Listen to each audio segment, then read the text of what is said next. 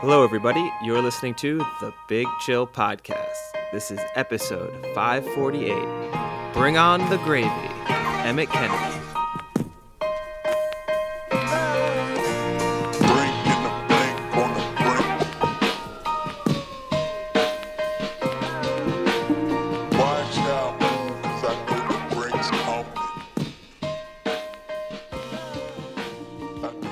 Hello, Big Chillians, and welcome back to the Big Chill Podcast. I'm Frank, joined as always with Eddie. Eddie, how's it going?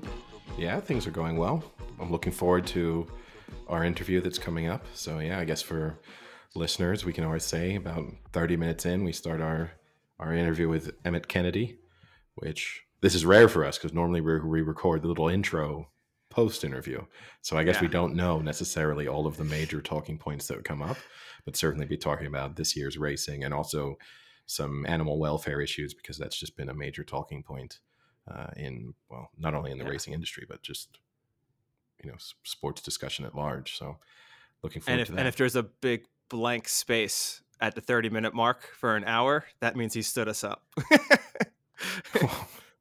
Because we're recording this before.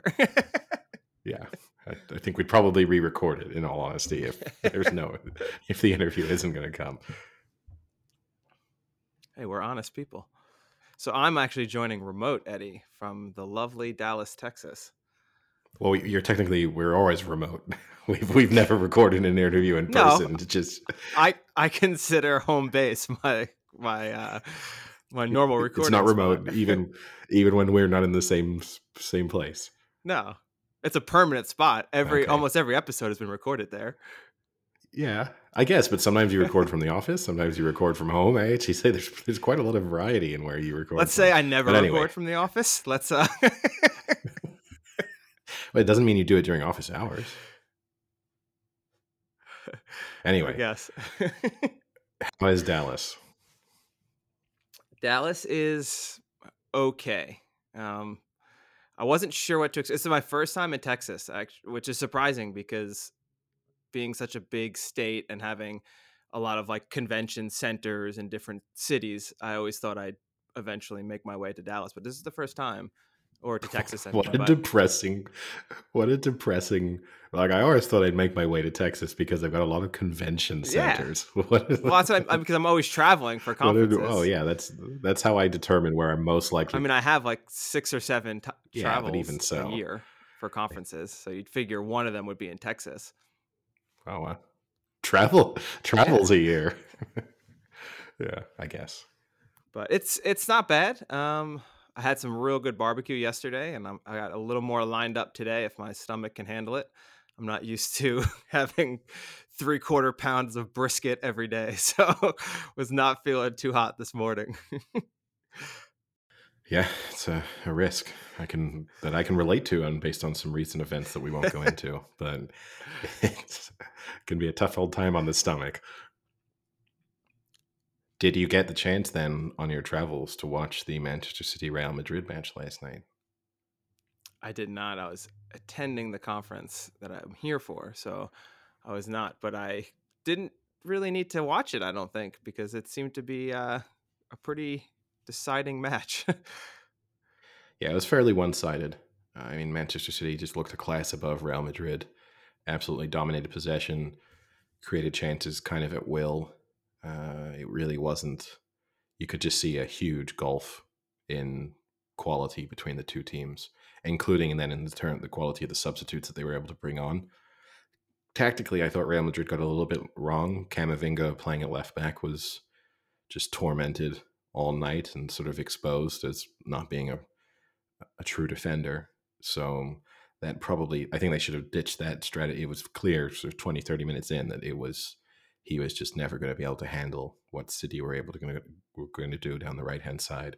But, it was a statement for Manchester City in terms of really showing themselves to be probably the best team in Europe, which they'll probably like having that on their sort of record from this year's Champions League, because whilst they go into the match against Inter Milan as firm favourites, I think a lot of people will say it's just slightly strange to have Inter Milan be the team that they're facing, that they're up against in a Champions League final.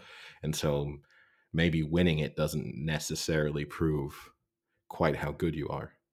They haven't had the most challenging run to the final, and they won't face the most challenging opponent in the final either. Yeah, I mean, I guess it's tough when in the final you're playing a team that's, I think, what, third in their own domestic league. It's not always what you want to see for the Champions League final. It's nice when you have, two domestic league winners going at it that are arguably the two best in the world. But I wouldn't put Inter as number two in the world right now. Well, no, I mean, when you consider, yeah, they're currently third. That could change before the season is finished, but they are in a good run of form, and they were much better than AC Milan in that over the two legs, particularly in that second leg. I mean, I thought AC Milan looked fairly average. I mean, I guess at least you're right. It's not AC Milan because right now I don't think they're even qualified to make Champions League next year. So that would, to have a team in the finals that is out of the top, I think it's what, 4 spots for Syria. Yeah, they're currently fifth, so Yeah. and they are 4 points behind fourth, so it's looking unlikely for them unless Lazio really slip up. So now they're facing, that was, one of those kind of sliding door moments for AC Milan to have been in a winnable semifinal in the Champions League. I mean, at that moment when the semifinal draw was done, you could have said that their best path for getting back into the Champions League was the Champions League Yeah. itself. So, yeah, it's unlikely that we will see them in the Champions League next year. Speaking of people or teams we won't be seeing, I'm disappointed. I will be heading to Roland Garros, which kicks off next week. Uh, And I'm disappointed that, a player who we've spent so much time discussing over the course, two players who we've spent a lot of time discussing over the course of this podcast, there are two who will be missing out.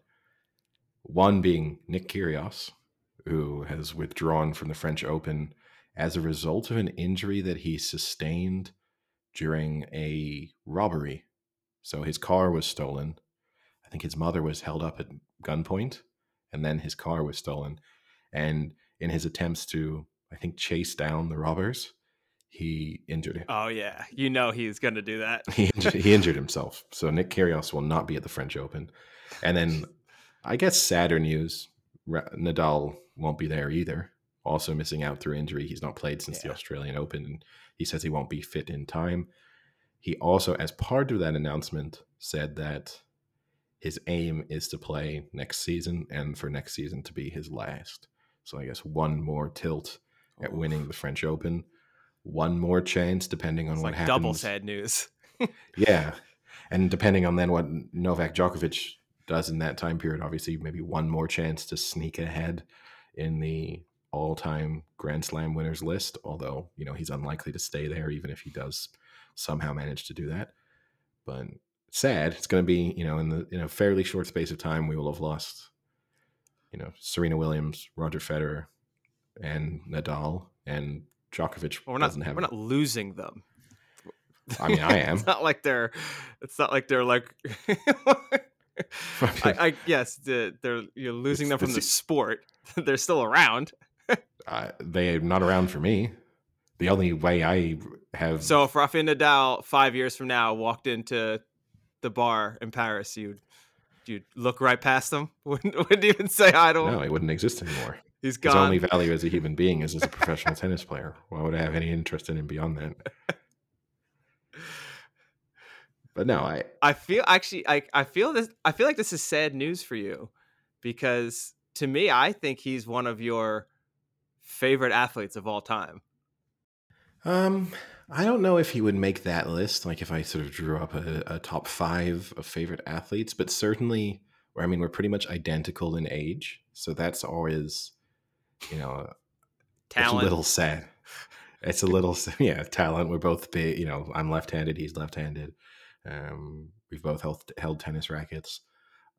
I think, it does make you feel older when you see this, because in my mind, I can still remember him breaking through as a teenager and being this young phenomenon, and now he's an elder statesman who's about to retire. So it does kind of make you think about your own aging process and mortality to a slight degree. I mean, we've spoken about that before, right? With the same with the sort of Tom Brady retirement. But yeah, I mean, he is so dominant on clay that and I love watching dominant athletes and dominant teams. I really take a huge amount of pleasure in looking at people who do things at just a level that very few else can. And so that's a huge hole to fill. You just knew when the clay season rolled around for the last basically 20 years, we knew that there was going to be one person who almost never lost. And now it's just going to be, I mean, yeah, you have Alcaraz who looks like he might get close to that, but it's highly unlikely that he's going to reach those levels. So yeah, it'll be a shame. He'll be missed. but not forgotten. Well, no, I mean, he's already got a statue at Roland Garros, right? So he's got that one checked off. So that will be a reminder. I think they should name center court at Roland Garros after him, which would be slightly controversial, I suppose, because he's Spanish. So, if he were French, it would be a no-brainer. But I just think it's impossible to think of that court without thinking of him, especially with the redevelopments that they've done in the period that he's been active. So you really associate what that new stadium looks like with Nadal. And I just think, he deserves then for it to be Rafael Nadal court. I think that would be a fitting tribute, better than the weird statue. I mean, the statue's not great, so it's it would be nice. They won't do it, as I said, because he's not French, which I can kind of get, but I think he deserves it, really. The issue with that is the name just doesn't flow well. Like Nadal Court, maybe like Rafa Court. That kind of works, No, you but can't like do it. Yeah. Rafa and Nadal Court, just like it's just. Well, I don't think it's that bad, but yeah, no, it's true. You'd have to be like Rafael Nadal center court, Nadal center court. But yeah, it's true. You'd want some like Arthur Ashe Stadium sounds good. Yeah. So yeah, he misses out. Then the name, you're right, it doesn't totally flow,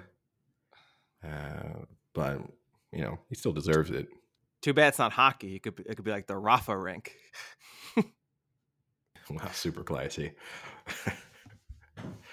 But yeah, but but still, it will be a good tournament, and obviously we'll speak about that in a bit more detail once it kicks off. So what else has got your attention in the world of sports, Eddie?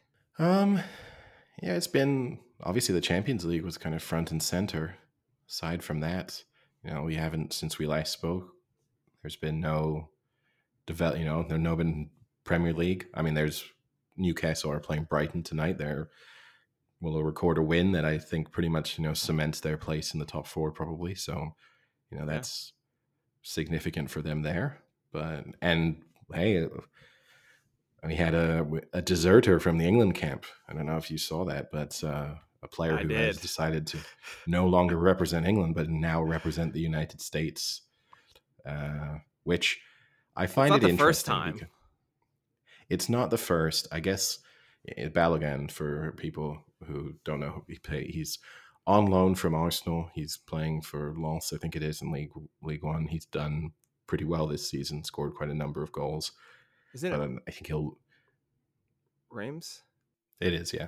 It's Reims. Yeah, so sorry, he's on loan at Reims for the season, and will probably boom. I know my Americans. Well, semi-Americans, yeah. And he will probably leave Arsenal at the end of the season, you'd have to imagine. But the reaction to it is always interesting. Fundamentally, he's a player who will probably never be good enough to play for England. So I don't think it's as if we've missed out on some talent that would have had an impact for England at an international level. He's representing England at under 21 level, but the vast majority of players who play at under 21 level do not make the step up to full-time international players. So I just like that the way he sold it was as if this decision was not because he realized he was unlikely to play for England, but because this just felt like the right decision. That's the bit that bothers me. Just have a little bit. I know Yeah. it would piss off some Americans for him to say, and I'm probably not good enough to play for England, but I am good enough to play for you. It's like a reality check that Americans probably don't want. But for him to make it, he spoke to his family, and just deep down they really decided, the United States is the right team for him to represent. That bit's annoying. I, I mean, it's not that hard to do.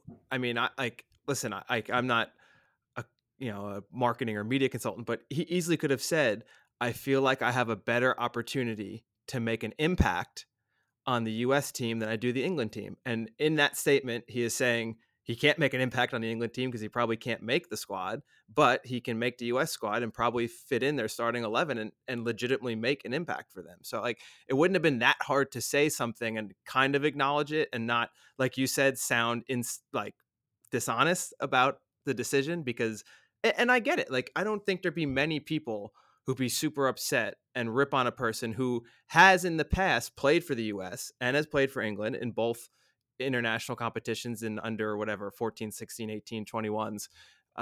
So it wouldn't have been crazy and I don't think people would have ripped into him. So like that was a little strange, but I thought you were going to talk about the reaction in terms of US because I've already seen like 3 or 4 posts on Instagram being like, how fire is US's starting 11 now? And it's like, oh yeah, because I got some guy on loan that can't fucking start for Arsenal. Whoa, so scary. Well, that's a little harsh to him, but look, it's a good I know, but you know what I mean. it's a good addition to the US team based on the form he's shown in France this season. So, you have And what they've been lacking in the World Cup at yeah, least. they needed a goal scorer. So, it's a position where they don't have a lot of strength. So, and look, he was born in the US. So, this isn't someone playing for the Yeah. US because their grandmother, spent 3 weeks there 60 years ago. Like, he can make a legitimate argument that he feels more American than he feels English. And I have, And I think as he some, also could play for Nigeria as well, right? yeah. And look, surprise, surprise, didn't go down that route. I wonder why. But, Probably you wouldn't have know, made the squad. well, I mean, they're not qualifying for the World Cups at the moment. So I, and as someone who could have represented, or could, will rule nothing out, I suppose, multiple teams at an international level, I would have made, I would have had a list in mind. And once one was no longer a realistic possibility, I would have moved on to the next. I wouldn't have said, I'm not playing international sport because I can't play for this one country. It would have, if I couldn't have played for England, but I could have played for Guyana, I would have played for Guyana. Like, there's no doubt in my mind there. That would have been an easy decision to make. Eddie, you did play for Guyana and you brought home a gold medal. Yeah, that's true. And I also played for France in a more legitimate way, which I remember having a discussion with my dad, because my dad had always said that he didn't think that people should like be pragmatic or practical in their decisions to represent countries, and that you should also be locked in.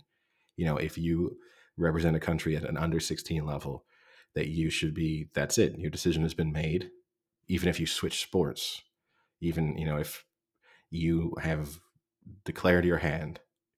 And to a certain extent I get it, but I said to him, well, hey, I represented France in cricket. Does that mean if I suddenly develop into a world-class rugby player, you would want me to turn out for France? And he's like, well, no, it's different. And they just laughed at you. Yeah, it was that bit was never going to happen. But it is just interesting once you kind of get faced with, not that it was a realistic prospect from the sense that I was not going to develop into a world-class rugby player, but a realistic prospect in terms of you're seeing an example right in front of you as to why someone's maybe made a certain decision. And then you go, oh, no, well, we can probably think of some exceptions. Is this why your dad doesn't like you? Because you chose France at the sport level? I don't think we need this podcast to be a therapy session where we go into my relationship with my parents. I think that's probably a little bit deep. That's the usual tone that we go for. Although I have a very healthy relationship with both of my Uh, parents, I'll just say that. But no, yes, we will save in that. spite of you choosing to represent France. Exactly. Yeah, it's still a bone of contention, but we've managed to work our way through it. But what about for you? What's been obviously a busy week of traveling? Oh, I would represent the Well, U.S. Is that what you're yeah, asking? I suppose you don't really have a lot of choice. Yeah. Oh no, not yeah. A lot of traveling. Nothing too exciting traveling wise. I know we often talk about the perils of traveling, and I mean just the usual people standing in your way for a flight that isn't boarding for 45 minutes because they just have to be ready to go and get on that plane and sit there. Um, not too much in that regard. I did, however, last night I came home to the hotel and Family Feud was on. I mean, it's just everywhere. You can't get enough Family Feud, and it was Celebrity Family Feud.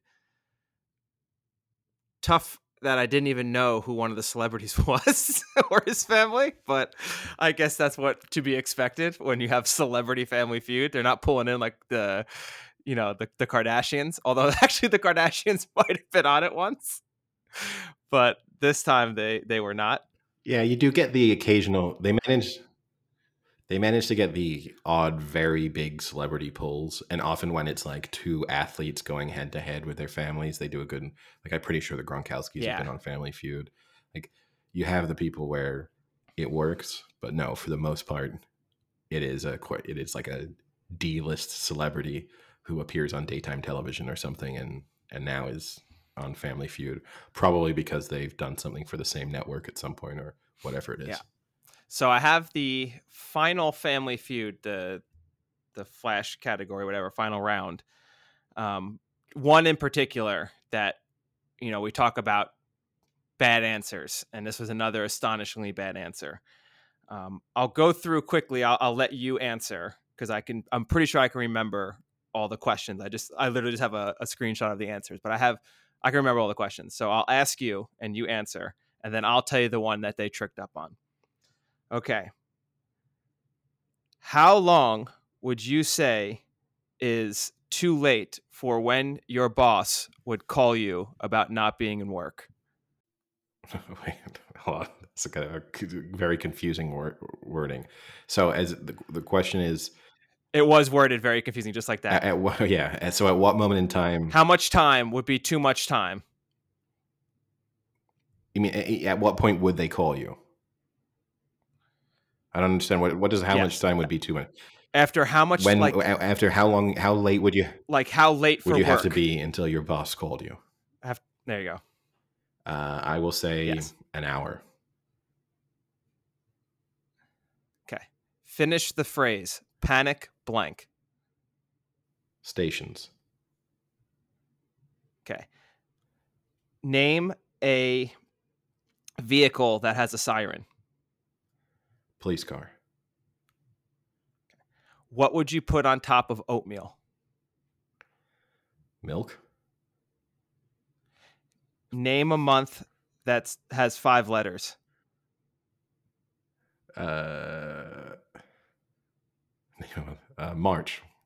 Okay, so the first question, 1 hour was the number one answer. Hour late, your boss would call.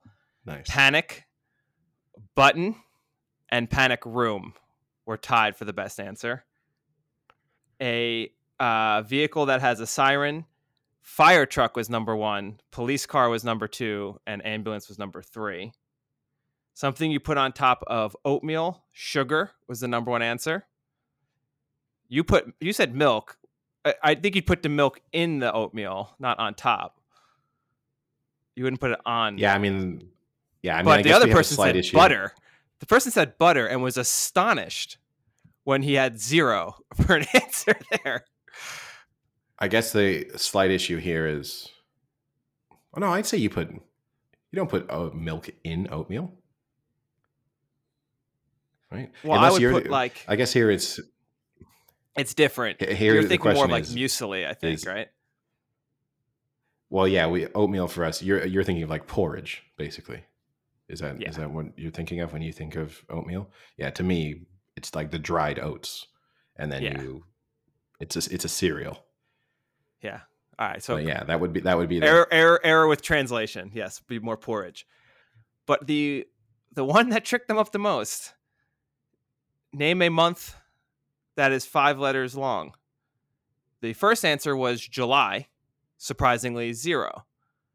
The second person had to just get 20 points to win it, and he said August. I They both had yeah, significant I time will left. say because it's not it's March the only month with 5 letters? January, February, March, April. April. Yeah, so you have 2 options. I have to say, it did take me a second to get to March. Like I did instantly go like June, July. No, those are fours. So it did, like it didn't come Yeah. to mind straight away. But yeah, if you had 10, 15 seconds, you should be fine. It's not like They had about 5 5. seconds I can get making them. Honestly, I don't think I would have got it in 5. I think I might not have got it in 5 on national television though. I have to admit with the pressure on. But you probably would have done the thing of, well, at least say a month. Like I'm not just going to let the time run out. I've got to throw a month out there. Yeah. Say something. Yeah. Speaking of you said experiencing the pains of travel. I love taking the bus. In terms of, I know I'm a rare person in that regard when it comes to You public do love taking the bus. and if public transport is if I have to use public transport.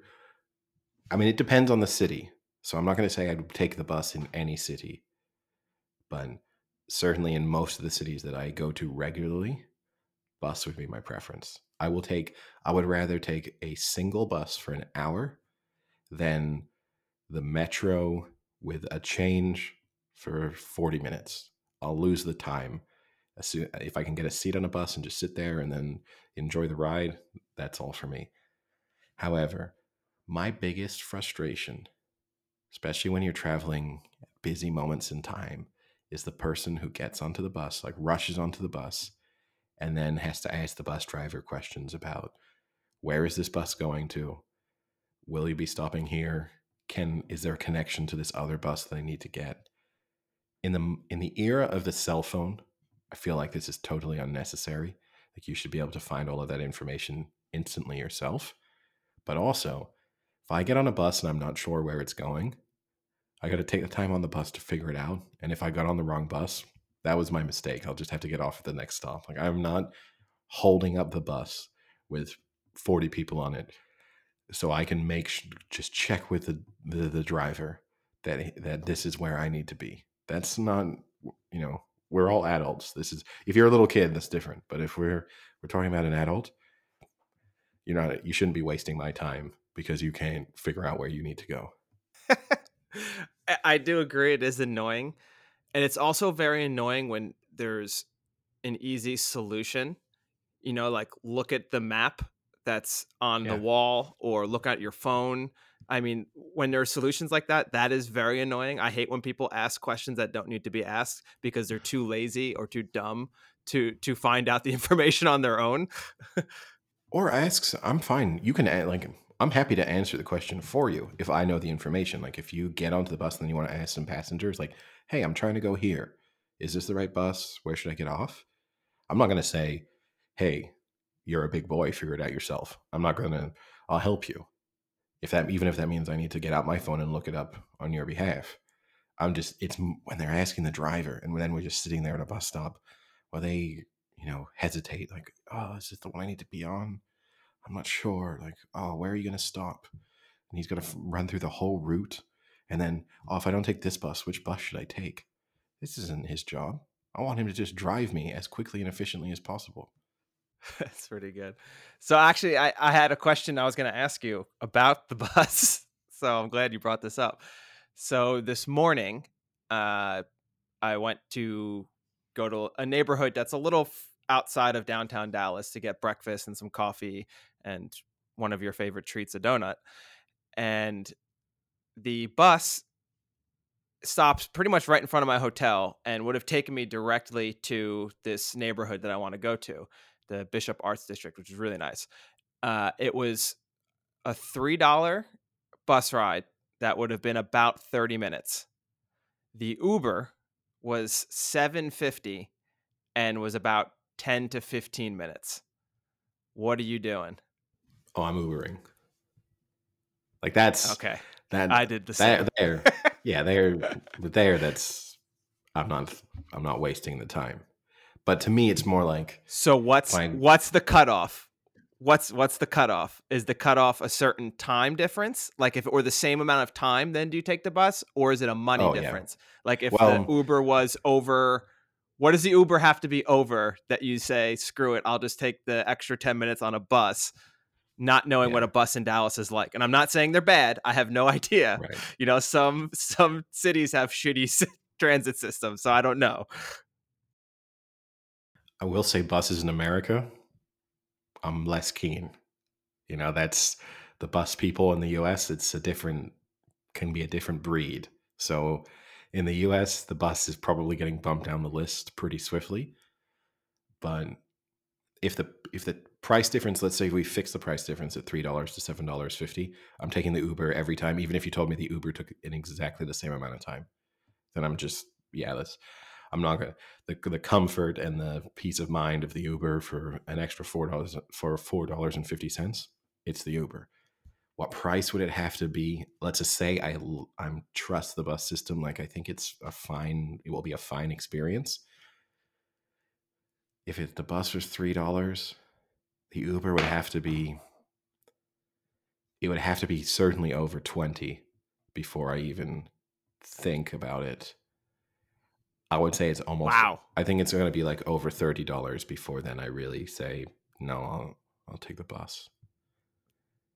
10 times the price I, difference. Wow. Because I felt on the way back it bumped up to like $11, and I kind of thought like, "Ah, is it worth it?" But then at the end of the day I thought, I just paid $4 for a fucking glazed donut. I might as well just pay 11 for an Uber. no, that's the issue, you know. But also, so and again, if I'm in your scenario, you're in a new city, you kind of don't want to waste, like sit on a bus. Like it's different if it's in the city you live in and there's no real time constraints or anything. Then yeah, the bus is going to win out far more easily.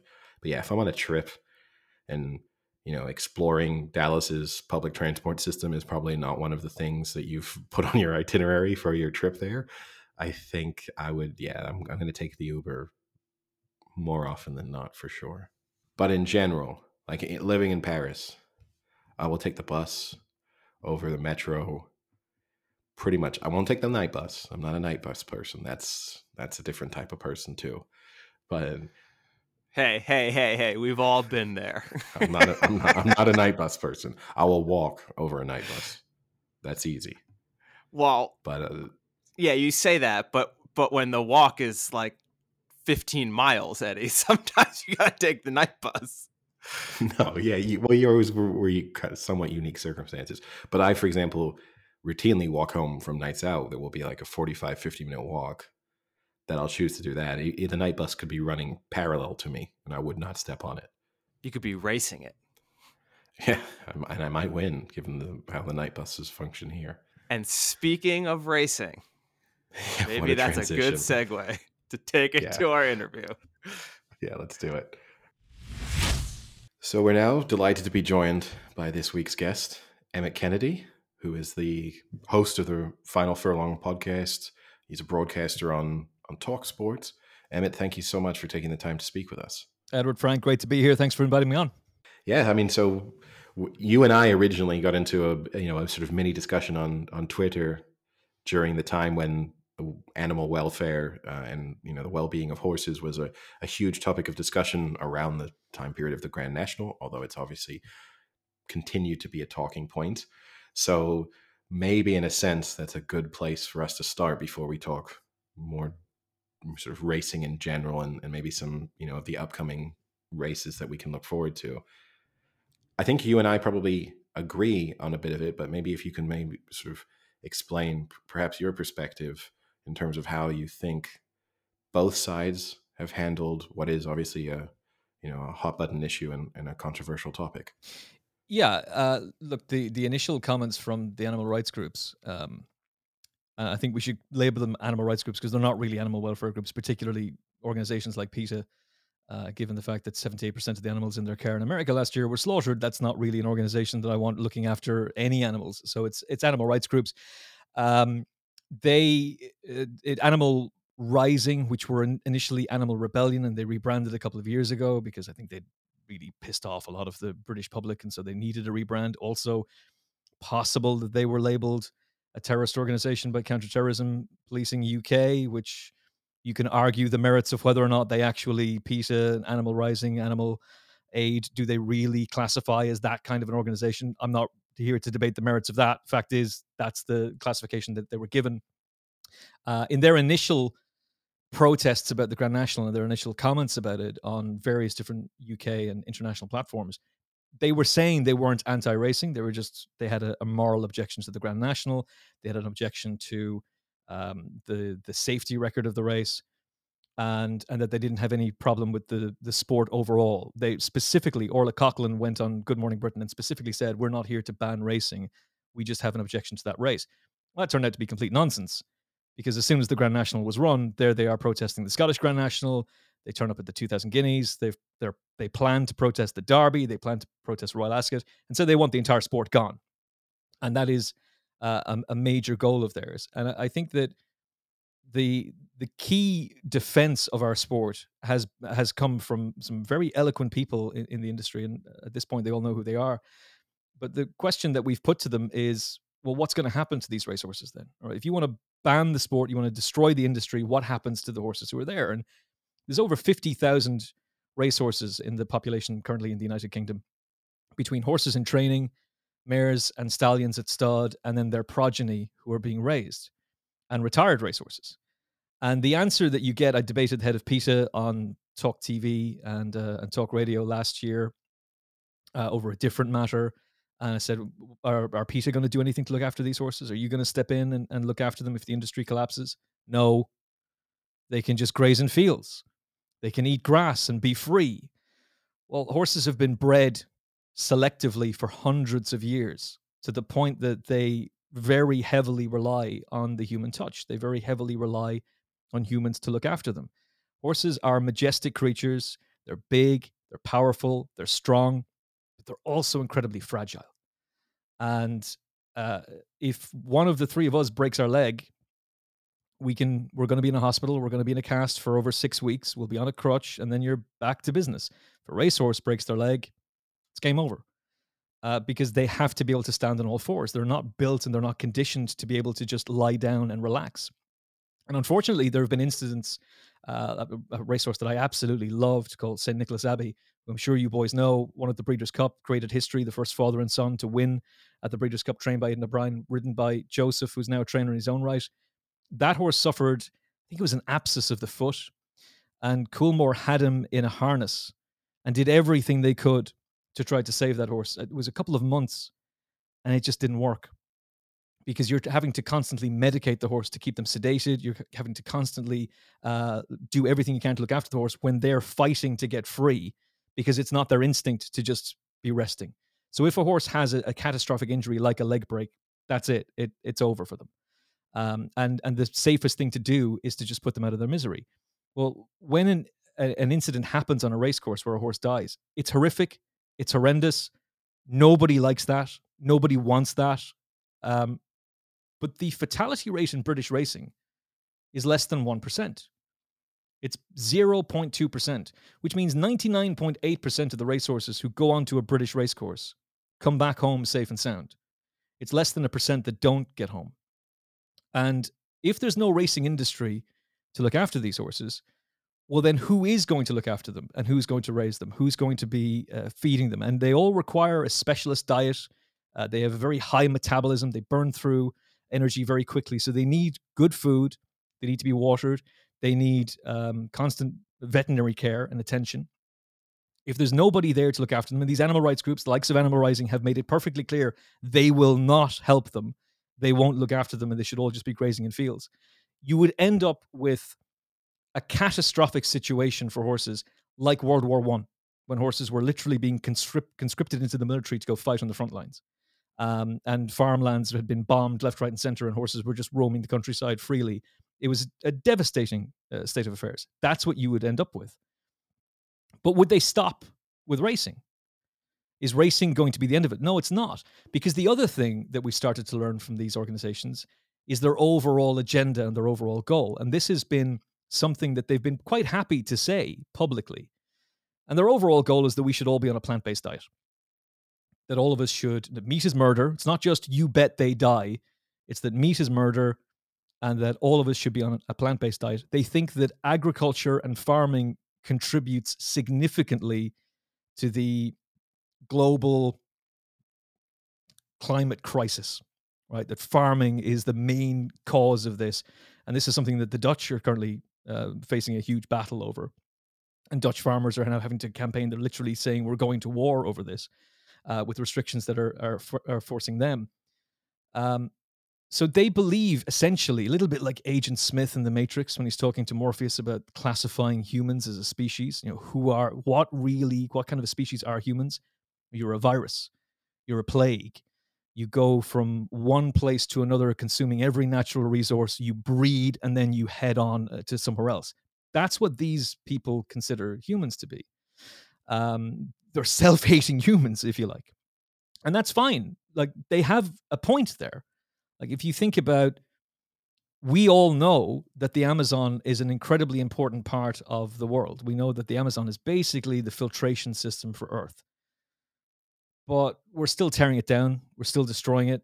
We do consume natural resources in every area. The Western society has plundered the natural resources of every third world country going and developing nations. That's something that we do on a regular basis. Humans are questionable. And if you went back 65 million years ago, did the dinosaurs, who were the dominant species on the planet, did they live in harmony with Earth? Probably. Do we live in harmony with this planet? No, I don't think we do. But if you truly thought about all of that stuff and the consequences of our actions, you'd go insane. You'd drive yourself bananas. And so we have to look at how we're going to live our lives and what it is we do and what impact we can have on our life. And the founder of PETA firmly believes, and this is like a stated doctrine of hers, that humans should have no interaction with animals whatsoever. We shouldn't have anything to do with them. And that if you're a pet owner and you don't like horse racing, that's your right. You're completely entitled to that. But bear in mind that the founder of PETA thinks you're horrible for having a dog or a cat or a hamster, that you are capturing that animal and keeping it against its own free will, and that you're a vile person. Well, I don't think that that's the way to live life. I like my pets. I like animals in general. I like being around them. So what is the overall goal for these organizations? Well, if it's going to put us on a plant-based diet and get rid of agriculture, what happens to cows, sheep, pigs? I interviewed Greg Wood from The Guardian today. The podcast comes out on the final furlong tomorrow. And in writing an article where he says that we have to protect racing, but also the right to anybody to peacefully protest is something that is a basic right that we all should protect. And he's absolutely right about that. If you want to protest racing, I have no objection to that. You are fully entitled to do so as long as you're doing so peacefully. I will disagree with you on it and I will fight our corner, but you're entitled to that viewpoint. But are these people who are saying that racing is murder and racing is terrible and that we're all vile people, are they outside abattoirs complaining about the million pigs every single month that are slaughtered just in the UK alone? Nope. Because that's not going to get you on Good Morning Britain. It's not going to get you on Piers Morgan. It's not going to get you on CNN. There's no grift in being outside an abattoir complaining about how cows are slaughtered, how sheep are slaughtered. The one farm animal on the planet that is not bred for slaughter is the racehorse.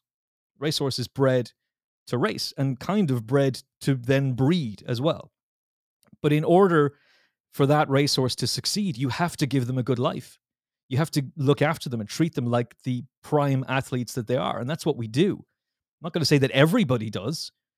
Not every parent is good to their children. That's just a part of the human condition. But the vast majority of people who train racehorses do so with love, care, and attention.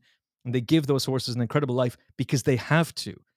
because they need that horse to perform to its absolute optimum, to its prime, and to its best.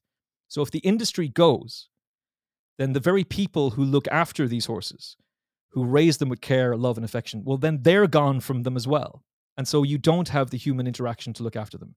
If we were to just do away with agriculture, which is what these animal rights groups want, that goes against the very nature of humanity, because since the dawn of mankind, we farmed the land and we have been the dominant species on this planet. I didn't really, to be honest with it, I'm 41 next week. And I don't think I ever really thought about consumption of meat and what that does. I don't think I ever really had a proper philosophical discussion with friends about. I'm sure I did when we were plastered drunk some night, but it wasn't really something that I debated about. Is it ethical that we raise cows for slaughter and so we can eat burgers and steak? Is it ethical that we treat chickens the way we do? You just kind of do it because you were raised that way. And I did start to think about racing. Is racing ethical? Is it okay that we're doing what we're doing? I genuinely did start to think about it. And when you really go into the nitty gritty of it, you realize that without the industry, there are no racehorses and there's no one to protect them and look after them and love them and care for them. And these people certainly won't do it because they've made a stated goal of that. Well, the same thing applies to the farm animals. Cows, for the most part, I'm sure, have a pretty decent life up until it's tragically taken from them. But hey, that's just the way the world works. Is it right? Maybe not. But it is how the world goes. But if you got rid of agriculture, what happens to the cows? What happens to the sheep? And the likes of Alex Lockwood of Animal Rising have publicly stated that we should get rid of agriculture and then reclaim the farmland. And I'm sure there was some think tank somewhere that said, hey, there's a correlation between the rising housing prices and the fact that the vast majority of young people will never be able to get a mortgage because there's just not enough houses. What if we start saying if we reclaim farmland, we can build on that and then there's more places for people to live? In theory, that's a good idea, but it's also the type of Orwellian dystopic nightmare that you've seen in films over the years, where it's just concrete jungles left, right, and center, as opposed to actually beautiful green land. That's not the kind of future that I want to live in. And I think that while they might mean well and they might be well intended, the consequences of what they suggest are quite devastating. So there's a lot to unpack from all of that, I suppose. And I think, certainly, obviously, in the case of this podcast, and Frank and I were, big fans of racing. So certainly don't want to see the sport go away. And I do think from these animal rights groups, there is at times a significant lack of understanding of the care and attention and the passion that most of the people involved in the racing industry have for the horses themselves. And I do think some people have a perception that people see them as a sort of piece of machinery to be used, and aren't actually developing genuine feelings for the animals that they're taking care of. But if I'm going to play sort of devil's advocate for a moment, Mm-hmm.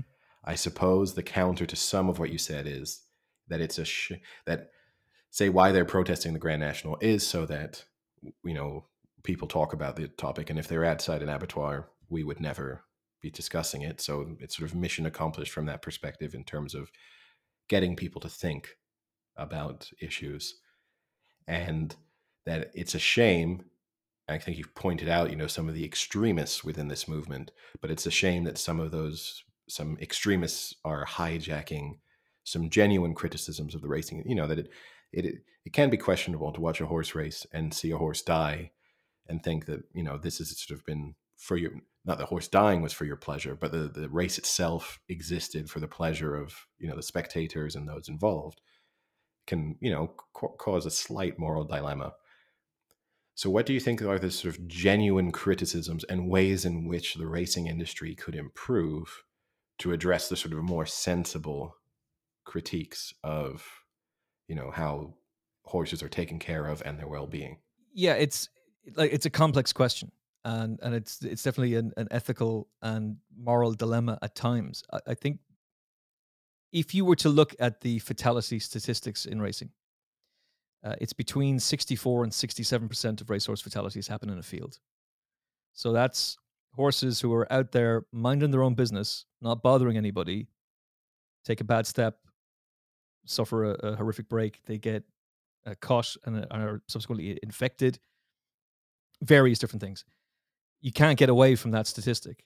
Horses who are just minding their own business in the field, it's 64 to 67% of them die. So they're not racing. Uh, Meanwhile, the fatality rate in British racing is, as I said, less than a percent. It's 0.2%.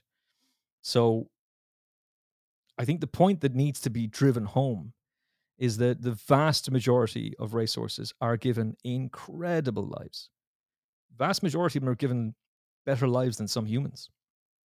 They don't have to worry about food. They don't have to worry about veterinary care. They have a lovely place to sleep at night. They're sheltered away from predators. They're loved and cared for and looked after. And as part of that, we race them. And they're bred to race and they like to race.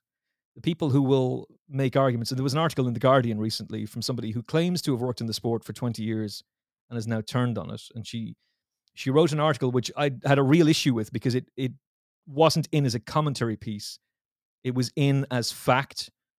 And the headline was something along the lines of, "What is the Kentucky Derby like for a racehorse? Hellish experience." It wasn't that, I'm paraphrasing, but it was something along those lines. It's like, you don't know that. You don't know how horses are feeling. She talked about the equipment that horses wear and how the bit between their teeth, for example, she was trying to make out that that hurts horses. There's no proof that that's the case. I've spoken to trainers about that. I've spoken to jockeys about it. And of course, you could argue, well, you've all got a vested interest in that. Of course, you're going to say that's not the case. No one is going to do something to horses that intentionally hurts them and causes them pain because, again, they're the athletes. They're the stars of the sport. Frankie Dettori is the name who transcends the sport. There's plenty of big race American jockeys like Velasquez who transcend the sport. But ultimately, horses are the reason we love this sport. You're drawn to this sport because of the likes of Isterbrak, Moscow Flyer, Kauto Star, Hurricane Fly, Flightline this season. How many people are going to fall in love with this sport because they saw the Breeders' Cup Classic and his dominant performance on NBC? Countless people will be drawn to it. So you have to look after those horses. Part of that, I'm afraid, is going to be injuries. But injuries are a part of life. Risk is a part of life. If you were to break down the statistics of deaths on British roads every single day, it's an average of 5 people die. Are we banning driving? Of course not. Now, you can argue that, well, that's a necessity. We need transportation to get from A to B. Do we really need to race horses? But again, if you get rid of horse racing, well, then where are the horses going to be? Where are they going to come through? What are they going to be?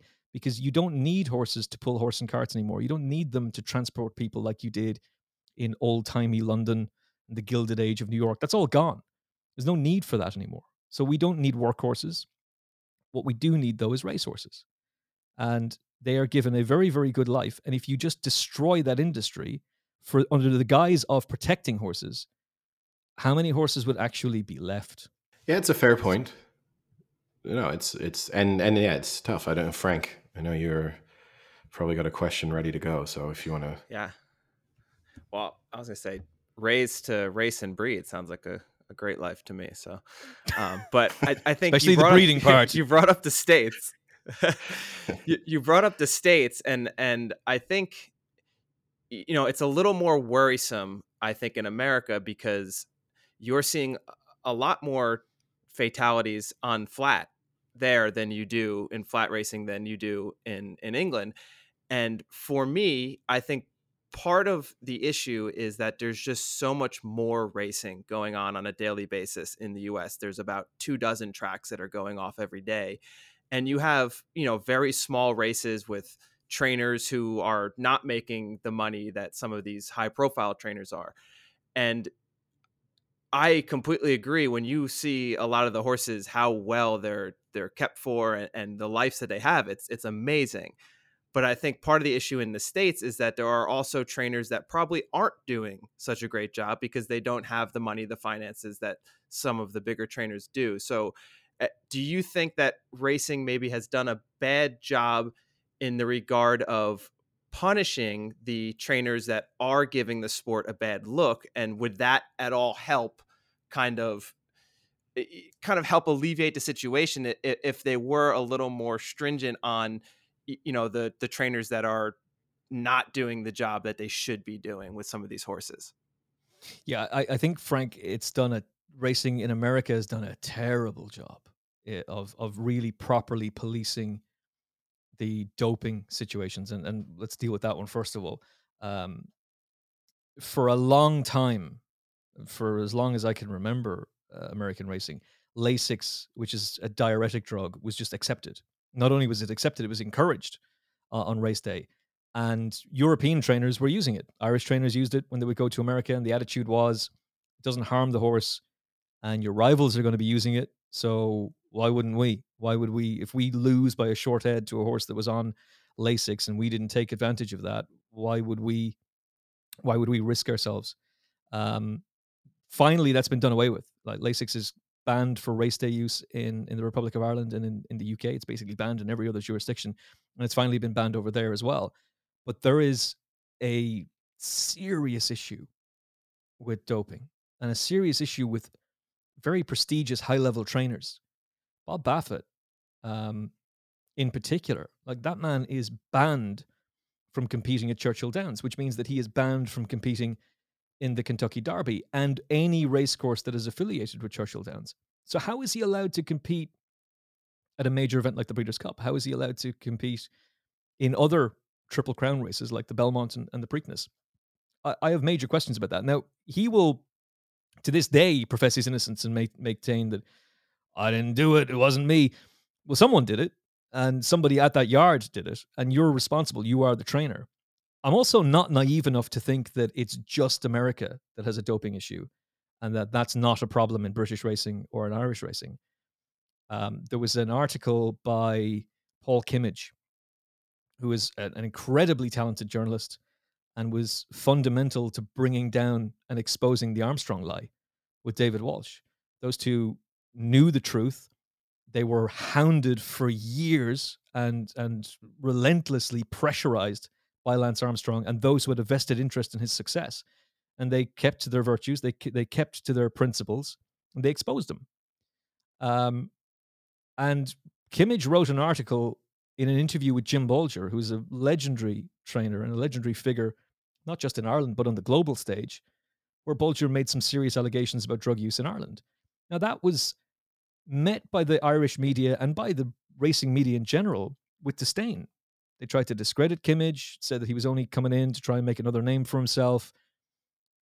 And I'm very uncomfortable with that. If you've got an elite trainer like Jim Bolger, somebody who legitimately has legendary status, making some serious allegations, instead of running and hiding from that, we should be looking into it and we should be trying to expose it.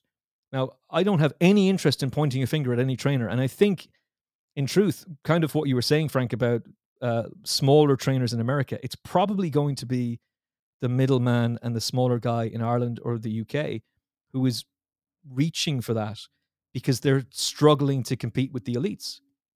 And there is a robust system of checks. There is a robust, like, elite horses have tested positive for drugs in the past, and it's turned out that it was a contaminated feed supply. And the company who supplies that feed has been named and shamed in the process. Well, if that's not true, and if it turns out that that's a cover, that food supply company will be suing the absolute arse off of the owners and trainers involved because nobody wants their name tarnished like that. But I'm not so naive as to think that there isn't some element of it going on somewhere in Ireland and some element going on in the UK. And let's not forget, it's not that long ago that one of the biggest racing empires in the world, Godolphin, were embroiled in a massive scandal for doping when Mohammed Al Zarouni, who had emerged pretty much from nowhere to become their primary trainer, usurping Said bin Sarur, it was discovered that a lot of his horses had been doped. There's a problem with that story, though. And this won't make me popular in the sport, but that investigation was wrapped up super fast. And we're supposed to believe that Mohammed Al Zarouni was the lone gunman, a maverick, acting all on his own, and nobody else knew anything about it. There's a problem there because some of the horses who were doped in the United Kingdom tested positive while he was in Dubai. So unless he's developed the power of Superman flight, I don't know how he managed to be in two places at the same time, and I don't know how that would have transpired. But that investigation was wrapped up like that. Now, since then, there has been no improprieties. There's been no horses testing positive.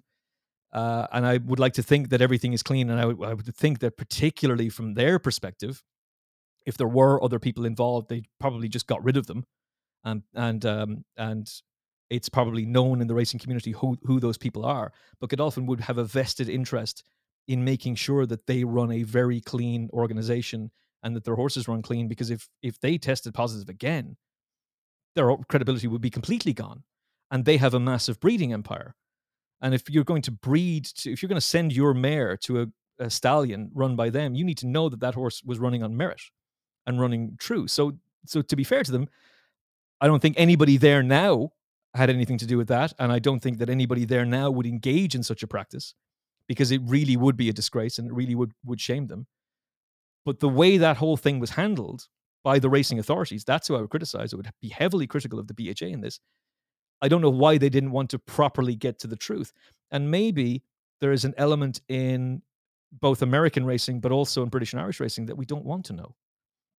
And so if there are smaller trainers, like a guy like Philip Fenton, a Cheltenham Festival winning trainer who was caught with banned substances, he again professed his innocence. They threw him out of the sport. They had to. He's back in it now, and it's your decision whether or not you want to put a horse with him or not.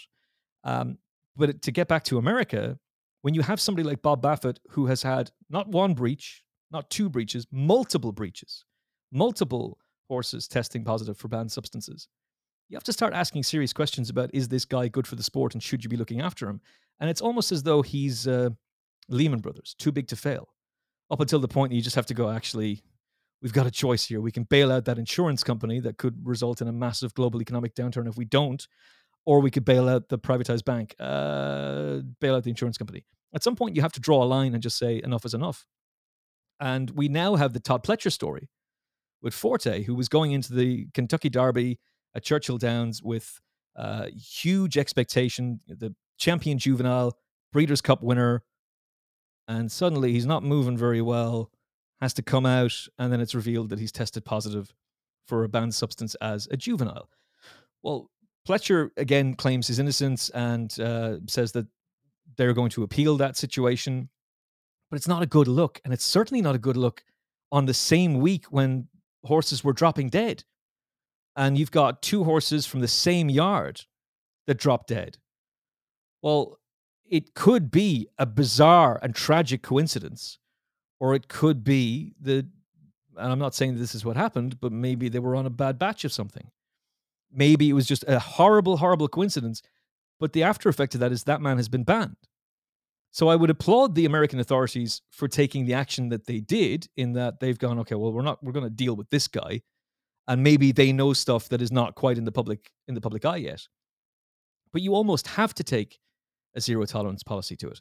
There's a jockey who very unfairly was made to stand down in the UK last year for testing positive for a banned substance. Turned out he was completely innocent. It was a false positive, and the whole story had to be redacted, and people had to apologize to him. And those who covered the story in the way that they did, were pretty embarrassed by it. But he ended up missing out on rides in a big event called the Racing League, and he was poised to be the champion of that. And he ended up, it was Sean Levy, and he ended up missing out on that. Now, maybe Safi Osborne would have been champion anyway because she had an incredible night. But there's a fine line between throwing the book at someone and taking a zero tolerance approach and banning someone when it turns out, oh dear, they were actually innocent, it's a false positive. And those things, of course, can happen in horse racing as well. But if you've got someone dead to rights, if you've got a trainer who has multiple horses who are testing positive, it doesn't really matter how many times that person comes out and says, oh, it's not me, I didn't do it. If the evidence is telling you that horses are being doped, if the evidence is telling you that horses are running mysteriously improving beyond all recognition, and it turns out then they test positive for a banned substance, then you kind of have to deal with that person. And I applaud Churchill Downs and the company who owns that racecourse and the affiliated tracks for banning him. I question why the other jurisdictions just went, yeah, it's okay. He can keep on coming along and continuing to race. That kind of stuff doesn't make a whole lot of sense to me. And it's not a good look for the sport, because anybody who wants to criticize the sport, it's an open goal when you have that kind of stuff going on. It has to be, it's like the Olympics. How many of us have been involved in those debates where it's just a case of, at this point, let them all just run on drugs. Like, they're all at it, so that let's just have the Olympics of drug use and let's get to it. It's a small minority of athletes that dope. It has to be a small minority of athletes that dope, because if it isn't, well, then why is it only a small minority that test positive? But then you also have doctors and other people who'll come out and say, you don't even know how advanced the science is. You don't know how advanced the doping programs are. You can't actually, the technology isn't there to actually make an athlete test positive yet. Well, maybe it's the same thing in racing. So we have to police that better. I think we do a pretty good job of it in Ireland and in the UK. I'm sure that there is some element going on. There's always going to be an element of people who want to get an unfair advantage. That's just the human condition to a certain extent. But it seems to be a particularly big problem in America. Yeah, I think you've made some really fair points there. And I do think it's tough for niche sports because, when they are investigating themselves, I think there is even less of an incentive to find fault in any area of your sport because you can't afford any of the controversy. I think it is easier in sort of football or the NFL or wherever it is because they know they can afford to lose the odd person to, because they have lost interest because of some new scandal or whatever it is, because they'll be replaced and the sport will continue to thrive. And it does put racing and a lot of other sports in a more complicated situation. I wanted one of the things, maybe as we kind of get because we're onto more positive topics eventually. And as Frank knows, I'm Mr. Negative, so I'm here The to downer. bring up that I'm the Captain Bring Down and the Buzz Killers there. Exactly. But on a last note, because for the majority of our listeners are probably not in the category of sort of real racing fans, and for a lot of them, certainly the ones in the UK, the Grand National will be one of the few times that they pay any attention to horse racing. And in a sense, I don't think it gives them necessarily the best representation of what racing is like on a daily basis, because the race itself is, you got sort of 20% faller rate, and it does seem slightly more dangerous than the standard race that's taking place on a Wednesday or Thursday. What do you, in my opinion, the easiest fix is to reduce the field size. I think 40 runners is just too many, and you can kind of break down to a certain extent that the number of fallers reduces significantly as the race goes on and as they sort of less grouped together. What changes, if any, would you make to the Grand National to perhaps make it more palatable to a wider audience? Not that it isn't, it is an incredibly popular event, but are there changes that you'd like to see made to Grand National or other major racing rules to kind of make improvements? Yeah, the field size one is an intriguing one. Like, is it right that it's 40 horses who are galloping at top speed to that first fence? And I will be completely honest about the fact that that first circuit of this year's Grand National was not pleasant viewing. It was actually deeply uncomfortable to watch. And then as the race warmed up, and we did end up with a brilliant winner in Corrick Rambler and a terrific racehorse to win it, but also just a brilliant story in terms of the ownership, the fact that he's a syndicate owned racehorse, which I think syndicates are hugely important for the future of racing, but also that it's Lucinda Russell and her partner, Scudamore, who they're just terrific ambassadors for the sport. They speak so eloquently. She didn't say anything negative about the protesters. In fact, after winning the biggest prize in jumps racing, she says, "Hey, you're welcome to come to my yard. I will show you how well looked after these horses are." And it's funny how that's an invitation that has been extended to a lot of these protesters. None of them accept it. PETA don't want to go to a yard. Animal Rising don't want to turn up to a stud farm. They don't want to see how well looked after these horses are. They just reject that. It's just a purely, no, racing's bad. And I'm not. I've blocked a number of people on Twitter, but I'm not in favor of limiting people's speech. I'm very much pro free speech. I'm also pro your right to have your own opinions as long as you're not hurting anybody, and as long as your views aren't going to hurt anybody. So I give them credit if they want to go and protest the sport. That's entirely fine. And again, if you do so in a peaceful manner, that's all right. Um, there were no fatalities in the Grand National for 6 straight years.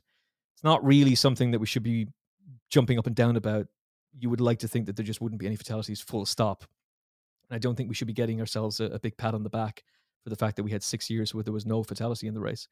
But what can you do further to make it safer?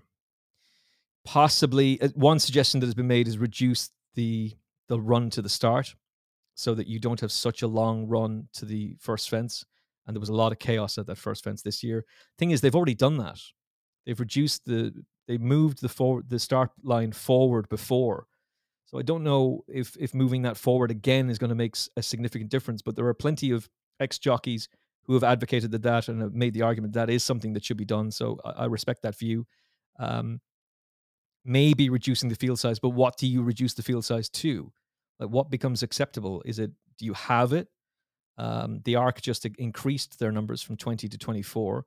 Flat race, different thing, but they had reduced that number for safety protocol reasons. So, do you make it a 35 runner race? Does that make it safer? Do you make it a 30 runner race? Does that make it safer? Maybe it does. It's definitely something to look at, and it's certainly something to consider. Maybe a 30 runner Grand National, it's going to be frustrating for owners and trainers whose horses don't get in, but that's kind of a problem as it is now anyway. And even just the nature of jumps racing in the UK, like Frank made the point about too much racing in America. There's too much racing in Britain. There's way too much racing in Britain. We're recording this on Thursday, the 18th of May. And this weekend, one of the biggest flat races in Europe, the Group 1 Lock-in, is going to be run. There's 3 jumps meetings on that Saturday as well. That's madness. It's May. It's the summer. The flat's supposed to be in full swing, and you've got 3 national hunt fixtures. The jumps boys have had their time. You know, they've had their season. We don't need more of this. And I did a podcast with Brendan Powell recently advocating for, because there is going to be a big shakeup to the British fixture list, giving the jumps trainers and jockeys and stable staff a month break, advocating that, you know, when a season ends, it ends. Like when the Premier League season is over, it's done. There's a couple of months break. When the NFL wraps up, they're off for half the year until it resumes. And I'm not saying give jumps racing a break for 6 months, but they kind of do that on the flat. You know, the flat season ends in November. It doesn't restart until beginning of March, early May, early April. So we could definitely look at something like that to not have so much racing in America. And in America, I think the reason that you've got so much racing is a lot of those are privatized tracks, they're kind of casino-owned tracks. It's just turnover. It's churning stuff out to get people to bet on.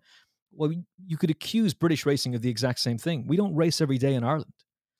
There's plenty of days during the week where there's no racing in the Republic of Ireland, and it's a much healthier system here. In the UK, in the context of the Grand National, the entries for the National this year were down dramatically down. They got less than 100 entries for the Premier Jumps Handicap, a race that's worth £1 million. And the prize money is irrelevant because prize money in Britain is pathetically bad. But they couldn't even get 100 entries for the race. And by the time the final declarations were coming, the final entry stages were coming, they were drastically down as well. So maybe there will be horses who will miss out if you significantly reduce that number. And some people, I'm sure, would be annoyed. But in the interest of welfare, in the interest of making the sport as safe as possible, and despite the fact that they have put extra padding on the fences, lowered the fences, reconstructed the water fences, the water jump, they got rid of the drop and all of those different things. And all measures, by the way, that I absolutely agree with.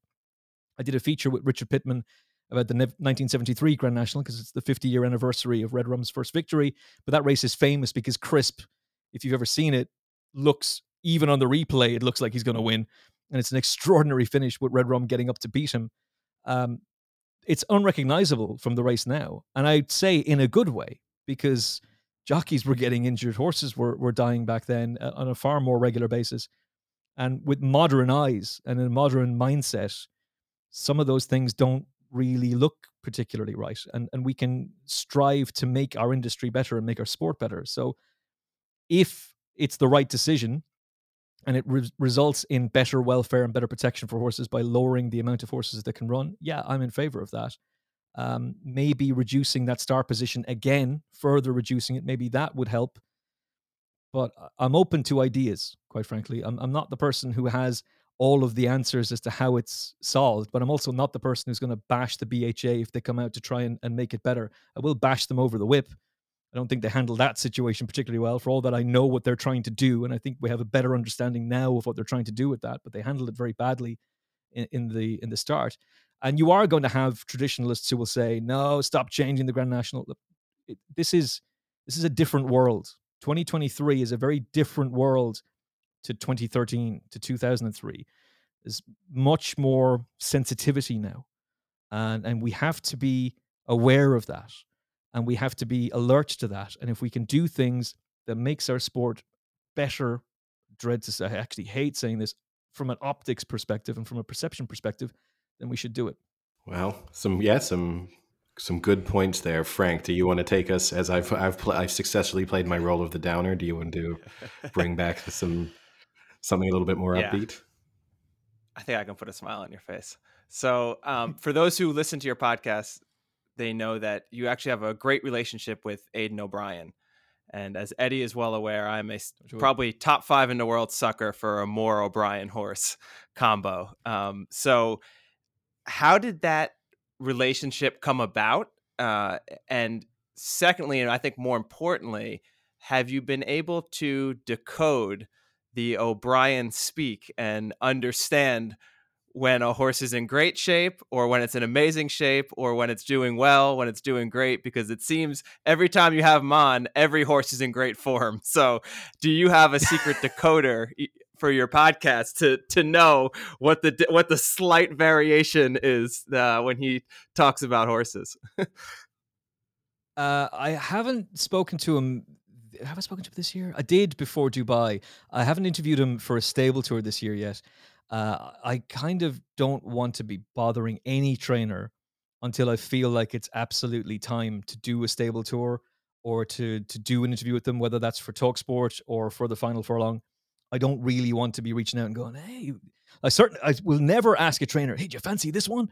Unless it's like on the air and it's a genuine question that you're asking. I would never text a jockey like Dennis O'Regan is a regular contributor on the show. I would never text O'Regan and go, "Hey, is that thing a solid moral tomorrow?"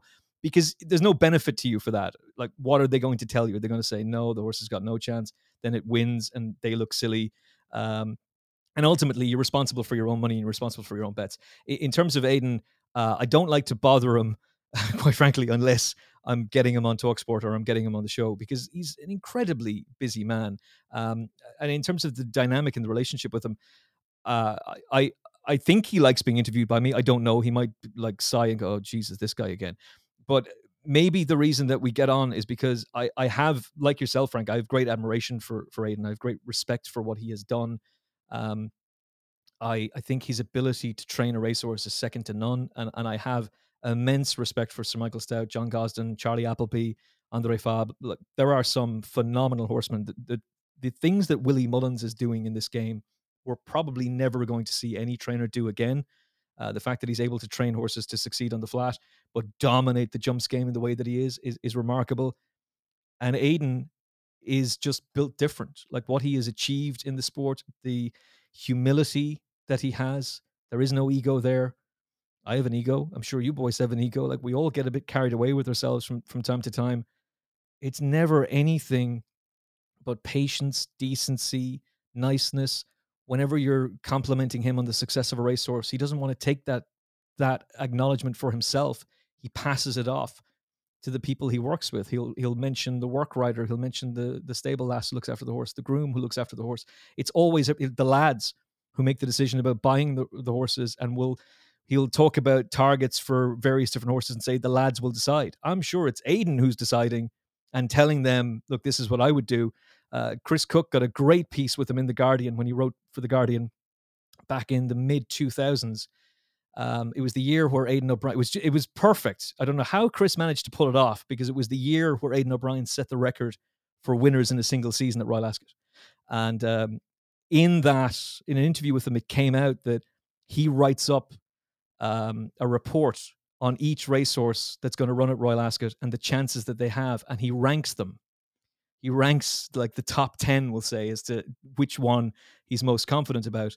And I think the reason that piece of information came out was maybe Michael Tabor said, "Oh yeah, Aidan's got this one, and he's number 4 on the list, and he's still to come." And then it was trying to figure out like who is that horse? Is it the one in the Gold Cup? Is it going to be Yates? Is it going to be the horse is going to be running in the Hardwick Stakes? But his his ability, his eye for a racehorse, his ability to train a racehorse is phenomenal. And it's not there are certain trainers who will excel with a certain type of horse. I don't want to pigeonhole particular trainers, but Eddie Lynham is his nickname is Fast Eddie because his best horses have been sprinters. Charlie Cox is an incredibly talented trainer, but it tends to be with sprinters. And that might just be a self-fulfilling prophecy that if you've got success with a sprinter, then an owner might go, "Oh, I'll send my sprinter to him," or "I've just bought a horse that we think could be a sprinter. I'll give him that horse." So maybe it just works as recency bias that you just keep getting that particular type of horse. Aidan has trained champion sprinters all the way through to champion stayers, European champion juveniles, to the only horse to win the Breeders' Cup Juvenile and be a champion on 2 continents, as Tom Durkin said in that epic commentary at an incredibly emotional Breeders' Cup after 9/11 in 2001, Johannesburg, who was a remarkable racehorse. He just has an innate ability to get the absolute optimum out of his horses, but also to pick the right races for them. And I think there's a fair thing to be said that he doesn't always get the credit that he deserves, because I think there's a lot of people who just resent that success and will look at it and say, well, of course he's good. He's got a yard full of multi-million dollar racehorses. That's easy. Well, there's plenty of other trainers who have had horses who were bred in the purple and blue breds who cost an absolute fortune, and they were fairly mediocre trainers, quite frankly, and didn't produce the goods. There are plenty of trainers over the years who have been given lots of ammunition, but they can't land a glove on him. He's the trainer who has the record for Group and Grade 1 winners in a single season. He's the winning most classic trainer in British racing history, and he's an Irishman who trains in the Republic of Ireland. He's not even 60 yet. It's extraordinary what that man has done. It's extraordinary what he is still doing. And it's quite remarkable when Aidan O'Brien could have a season where he's won 5 Group 1s and we're all going, it was a pretty average season. Like, for most people, you'd be like, that's been a fantastic season. But his standard is so high, and yet he remains humble. He remains a very decent, genuine man. He's a family man. He doesn't drink. I like a pint, but he lives and breathes racing. He doesn't golf. He doesn't build Lego on the side. It's racing. That's his only interest. He's not. We're all talking about how good is Succession. I know you boys were talking about it in a previous podcast, and one of you was slandering that show. And how dare you, by the way? Yeah, that was me. That was me. Yeah, amazing show. Amazing. It's that 3rd episode of this season is one of the best episodes of television. And don't you dare, Edward, come back over to. Well, it's always the case with TV shows. It's phenomenal. You have a better chance of convincing me to become a vegetarian than you have of convincing me to watch Succession. No. Yeah, but we could talk about like Kendall Roy and Logan Roy and the dynamic between Logan. If I was to say to Aidan, what was the relationship like between Logan Roy and Kendall and Roman and Shiv? That dynamic between he'd probably just look at you and go, what? I don't think he has any interest in that kind of stuff. It's racing nonstop. And something that I'm fascinated by him is, even though he has had all the success that he has had, he's constantly trying to evolve. And most of us, when we achieve a level of success, we just go, right, well, that's not broken. Let's not try and fix what isn't broken. Let's just keep going. He will tweak it to make it even better, which is a quite breathtaking thing to be able to do. And look, he does have incredible resources. He does have the facilities to be able to, and the logistics to be able to transport his racehorses from Tipperary in Ireland to Royal Ascot and back on the same day. So the horses who run in the Coventry Forum will wake up at Ballydoyle that morning and they'll go to sleep at Ballydoyle that night. But so will Aidan. Aidan's not staying in a 5-star hotel at Ascot and then wandering off to the racecourse to check his horses in the morning. He's going back to Ballydoyle and then back to Ascot the next day. And that's a level of an attention to detail that option is not going to be available to everybody, because that's a very expensive thing to do. But it's an attention to detail that I think is quite extraordinary. And I don't even know if Aidan actually takes holidays. I don't know if he ever switches off. I think he has fully embraced the world of racing. And it's probably the reason why he is so exceptionally good at it. And he was handpicked by an absolute genius in John Magner. There's no nepotism involved with Aidan O'Brien. This isn't somebody who was handed a silver spoon and gifted it. And that's not to diminish anybody who has benefited from that. I think in some ways, if you are the daughter or son of an elite trainer, the pressure is even greater on you to go and succeed, because everyone's going to think you've only got that position because of who you're related to, not because of who you are. But in the case of Aidan, he worked for everything that he got, and he is at the very upper echelon of the sport as a breeder and as a trainer. And look at his own progeny. Like his own son Joseph was an incredibly talented jockey, who has now gone on to set records as a trainer in his own right. Dunica trained a classic winner in his first season, and I'm sure they'll have plenty more success as well. He is a remarkable man, and it's hard not to be taken with him. He's not someone you're going to go down the pub with and have a few pints with, but he's somebody that I greatly admire. And I think one of the great things about this sport is we all have the opportunity to meet him. We have the opportunity to get to sit down and interview and converse, or take a selfie if you're a racing fan, with Aidan O'Brien, with John Gosden, with Ryan Moore, with Frankie Dettori. I'm a Dallas Cowboys fan. I'm not meeting any of those players. There's no option for me to do that. I'm a Liverpool fan. I'm not meeting Mo Salah. You're not meeting Jurgen Klopp. We're very isolated. We're more isolated from those players and those celebrities in that world of sport than we ever have been. It's they're off over there and we're here in the cheap seats. But in racing, we have an incredible ability to access these people, like Oisin Murphy, and William Buick. And that's something that the sport should embrace an awful lot more and market better, I think, because we're getting access, and they are happy to talk. They are happy to be interviewed by you. They're happy to promote, not just for their own sake. Not just John Gosling doesn't just come on TalkSport because it's good for his brand. He does it because he knows that he's helping to promote the sport, and he knows how important that is. And he was really at the forefront of that. I think John Gosden should get an awful lot of credit for the way he communicates with the media so well, because I can remember 15 years ago when I was becoming a racing fan, most trainers were quite closed off. They didn't really want to communicate with the media.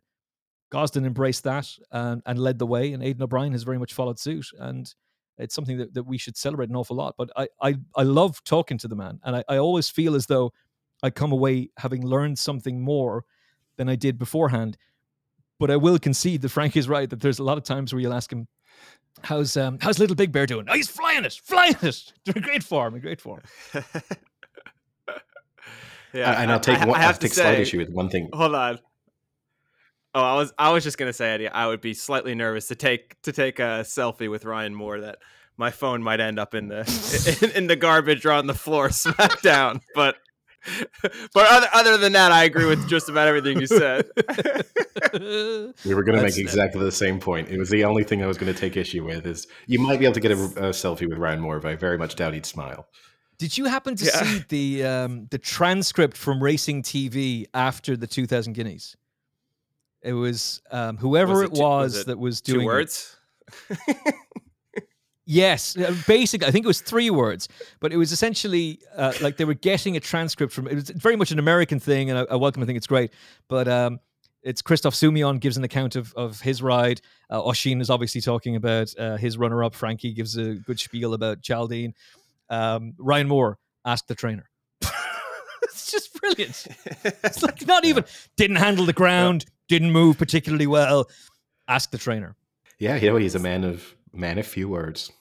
That's for sure. Now, I guess speaking, if obviously there about O'Brien, and you also brought up Gosden, it's maybe an opportunity for us to look slightly ahead at some of the big fixtures coming up. Not too far away from the Oaks and the Derby, and you have an O'Brien horse top of the market for the Oaks and Save the Last Dance. Soul Sister this week with one of the more striking performances at York, to now sort of become a major player, perhaps, in the Oaks, and now second favorite. Looking ahead to those fixtures, are there standout horses either that you're just looking forward to seeing on a kind of big stage, or that you think can take further steps and turn into genuine superstars? Yeah, I mean, Save the Last Dance is the most obvious one because she was so stunning in Chester. And I thought at the halfway point, God, is she in trouble? And then suddenly she just destroys them. She didn't settle very well. She didn't. She didn't settle very well, and it did look as though she was in a little bit of trouble, and then suddenly she's just absolutely blitzed them. But that was then. This is now. Like, you can get very caught up with the hype of what a horse has just done. 6-4 just holds no appeal to me whatsoever. That's not to say that she can't win it. Aidan O'Brien's got an amazing record in that race, and I think the fact that that race at Chester is named after Robert Sangster, who was one of the founding members of Coolmore, was an incredibly important part of the Coolmore journey. That's always going to be an important race for John Magner and for the Ballydoyle team to want to win. And it's probably one of the reasons why Aidan's got such a good record in it. You have to have the talent, you have to have the ability to train the horses too. But if you look at the horses that he's won that race with, Diamonds and Rubies, Somehow, Magic Wand, um, was she fourth in the 2018 Oaks? I think she might have been. I was there working for ITV. She was, she ended up winning an awful lot of money, and did very well on the international stage. Thoughts of June took it last year. They're not superstars. So is the Cheshire Oaks the race that Ballydoyle target every year with their elite middle distance filly? No, it's not. But then again, neither is the Dante, not the Dante, sorry, the Musadora. And that's the race that somehow announced herself. Not somehow, Jesus, my brain has gone. Boys, 11 o'clock, Ireland. My brain, no work good. Mouth words failing me. Snowfall. Thank you very much.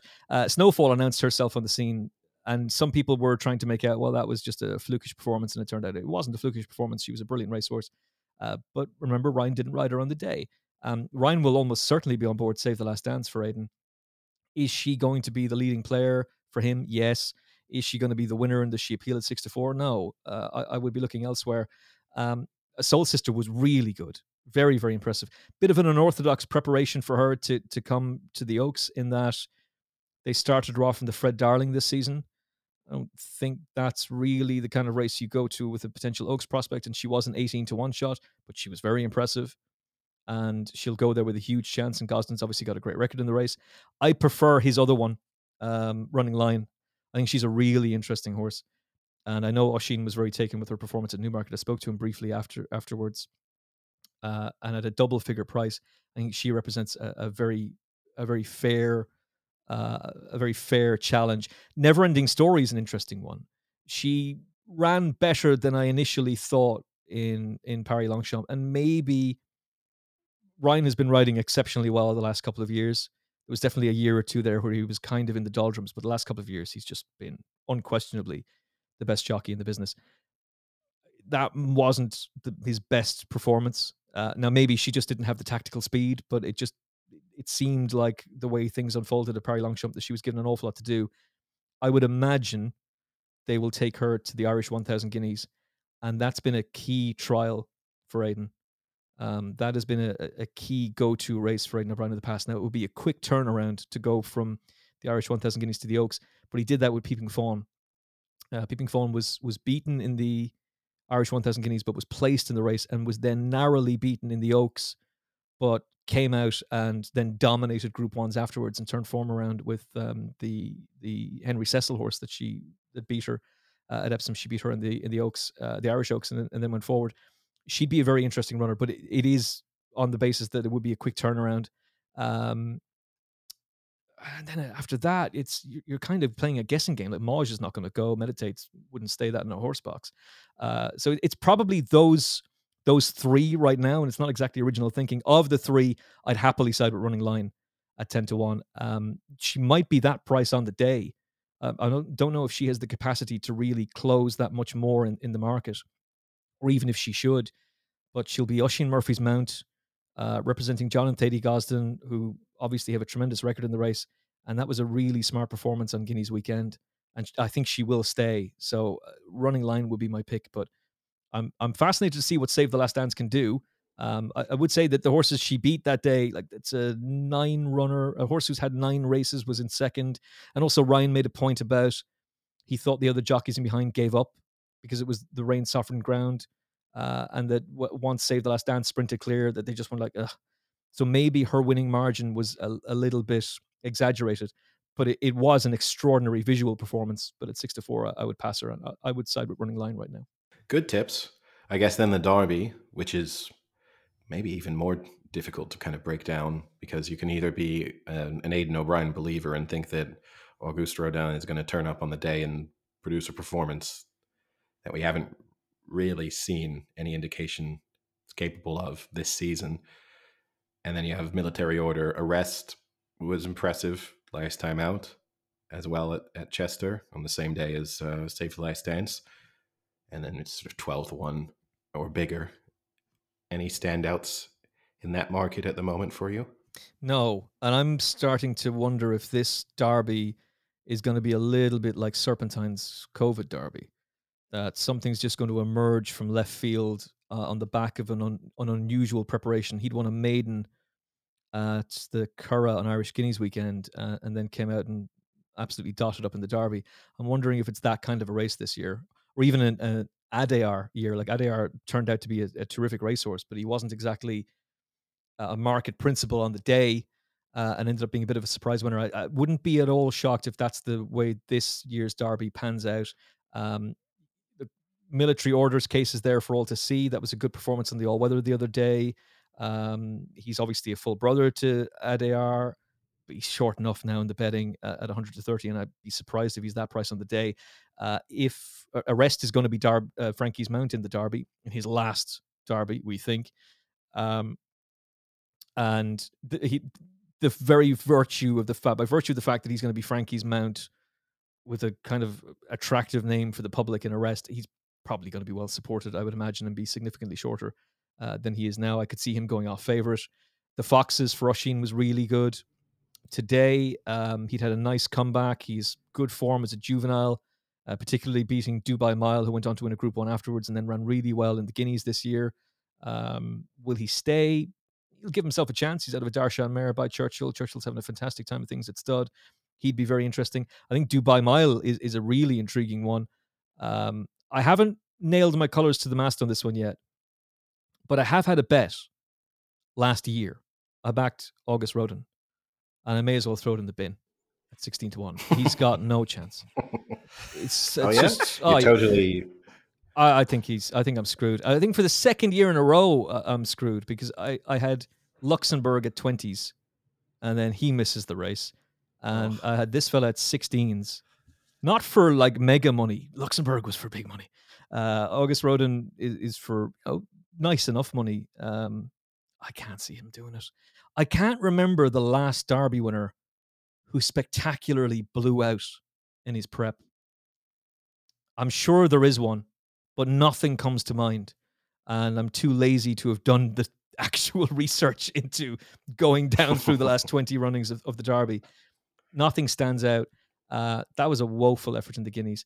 Now, on the plus side, it clearly was too bad to be true. He couldn't possibly have been right that day. There's no way that a horse who was a Group 1 winner last year and a Group 2 winner on Irish Champions Weekend went really, really good and then goes to Doncaster and wins the Group 1 there, and a prestigious Group 1 in the style that he did on ground that they were concerned about him for. They almost took him out. There's absolutely no way that he would be beaten 22 lengths and that's as good as he is. So the positive side is the run was too bad to be true, and they backed the balls off him.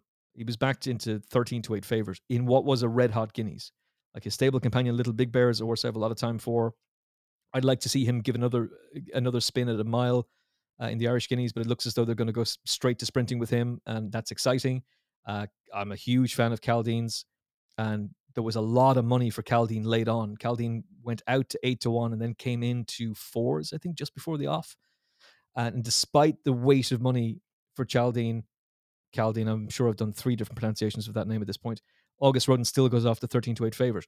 And oftentimes, particularly with Coolmore and Godolphin horses, when a horse goes off at an artificially short price, it's because they know that horse is going to run well. They know that horse is capable of some big things. And if it doesn't happen on that day, it will happen later, or at least it should, because it tells you the regard they have the horse in. And I know that Coolmore have this theory that horses who go off well-backed favourites in Group 1s just looks good from a breeding perspective, from a stud perspective, because it suggests to the industry that they knew and that they really fancied the horse. So I would have every belief in Aidan to have him right on the day. Um, But some of his comments that this is his number one, when he said those things a couple of weeks ago, I observed at the time, well, who else is there? And I was very intrigued with Continuous, who ran in the Dante.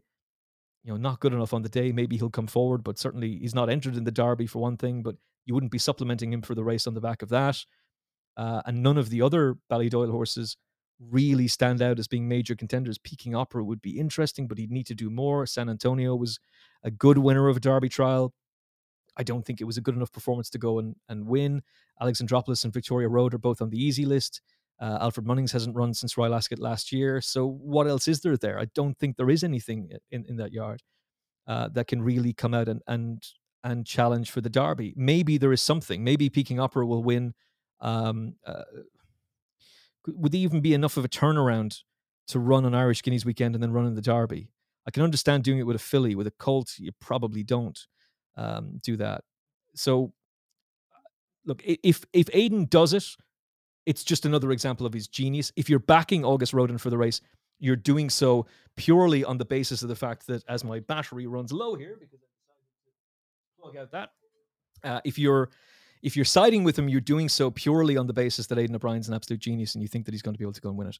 You're not doing it on from a logic perspective. And at 5-1, no, I don't think he can. I think he could be a huge player in the Arc later this year. I could see him bolting up in the Irish Derby and emerging as a huge player for the Arc. But it's a quick turnaround. It's 28 days from the Guineas to Derby Day, and you're trying to turn around a 22 length defeat to a Group 1 win in the prestigious 3-year-old championship race within the space of 28 days. He's a genius. He's an even bigger genius if he does this. I can't see it happening. And I haven't decided who I'm going to back yet. I'm going to try and be clever, and maybe I'll regret that. But the horse who appeals to me at the moment is Dubai Mile. Solid form, chased home the Foxes, Newmarket. He's come out and won a Derby trial. Went to France and won a Derby trial in his own right. The horse who he beat that day has come out and won a Derby trial at Chester, and he's run a good race over an inadequate trip in the 2000 Guineas. So I think he could be a big player, and at 16-1, he's the attractive one at the moment. But I'll try and be even more clever between now and then, because I have a feeling this is a race that could be ripe for an upset. You talked about, betting O'Brien and throwing logic out the window. And when Chaldean won the Guineas, my instinct was, of course he did. Dettori's last Guineas, he's going to win. How much of that do you think could play in this year to, this is his last Royal Ascot. It's his last Gold Cup. It's his last Arc. Is there any logic to that? Do you think that could at all play a factor where he goes into this knowing it's going to be his last fill in the blank for Group 1 race, and that you have to kind of keep that in mind? Yeah, I mean, it's a fair point, Frank. And look, you could look at some of Frankie's big wins, like the Arc, for example. Golden Horn had no right to win that Arc. He was drawn in the car park, and he gave him a peach of a ride. But then Frankie did what he did on Stradivarius 2 years in a row in the Gold Cup. It almost resulted in a split with John Gosden. They were literally Ross and Rachel on a break for a while after the Royal meeting.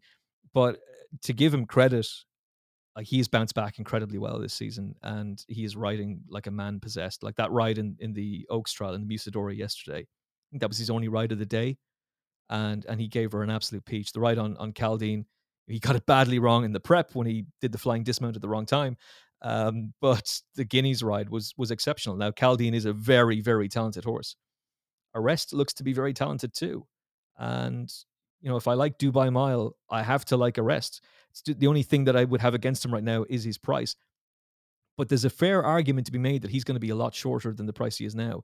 Like if you just look overall, we've pretty much had all the Derby trials now. There's not really anything else to be run where any other horse can emerge on the scene, unless something runs in a listed race or something emerges from left field from a maiden like Serpentine did to emerge as a proper contender for the Derby. Maybe Flying Honours was bitterly disappointing today for Godolphin, and so there's a question mark there as well. They've got military order anyway.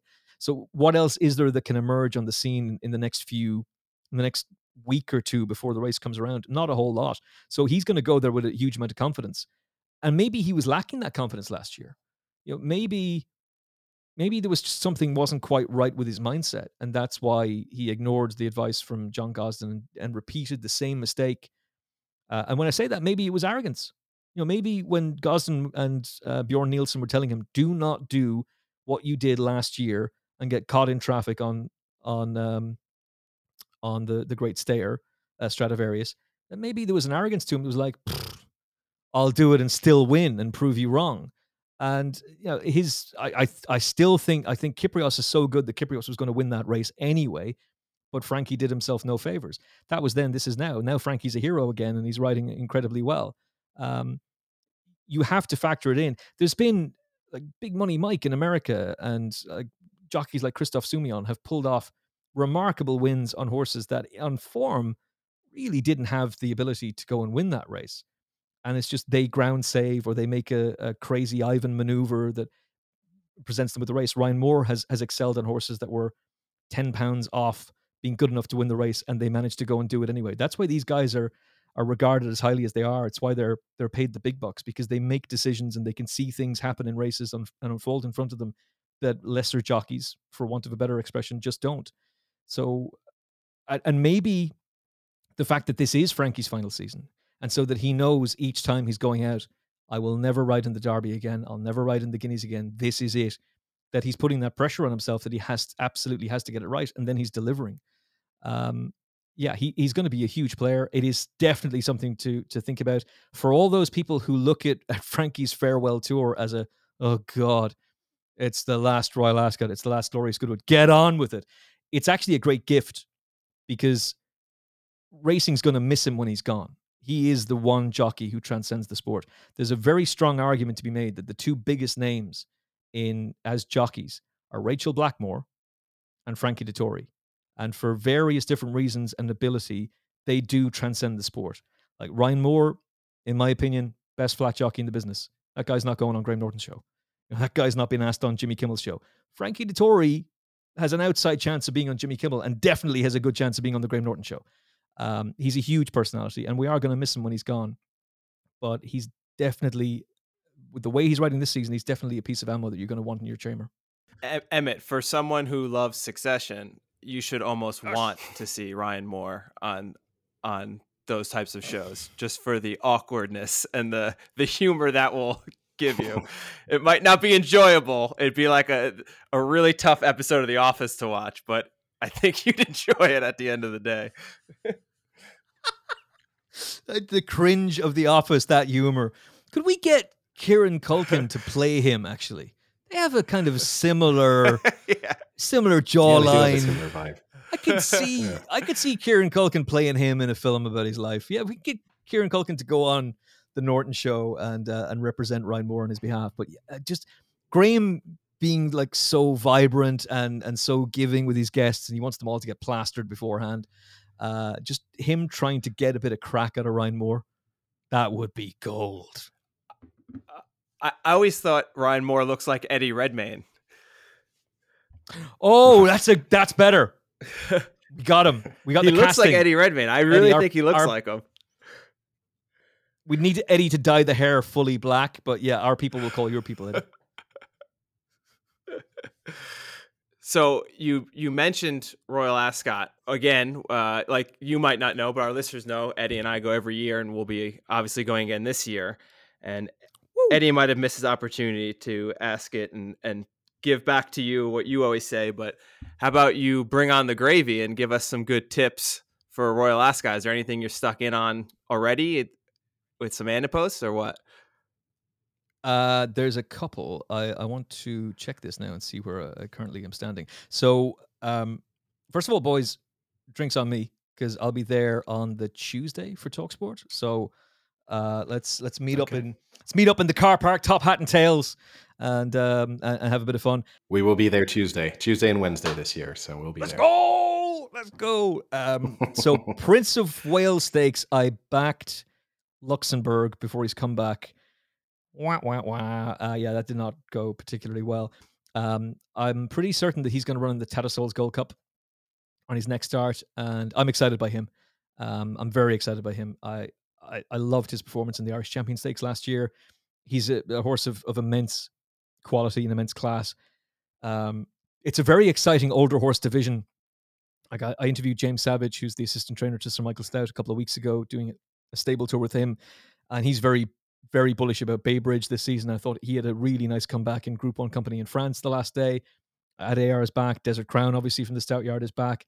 Vidani was beaten in that race. The Baybridge was third in. Emily Upjohn returns, and then you've got Luxembourg, and he is going to run. That is the race that he's been targeted at, and at 10-1, it's a little bit different with Luxembourg compared to August Rodin for two reasons. One, August Rodin is currently 5-1 for the Derby, and it's a 22 length defeat that you have to turn around.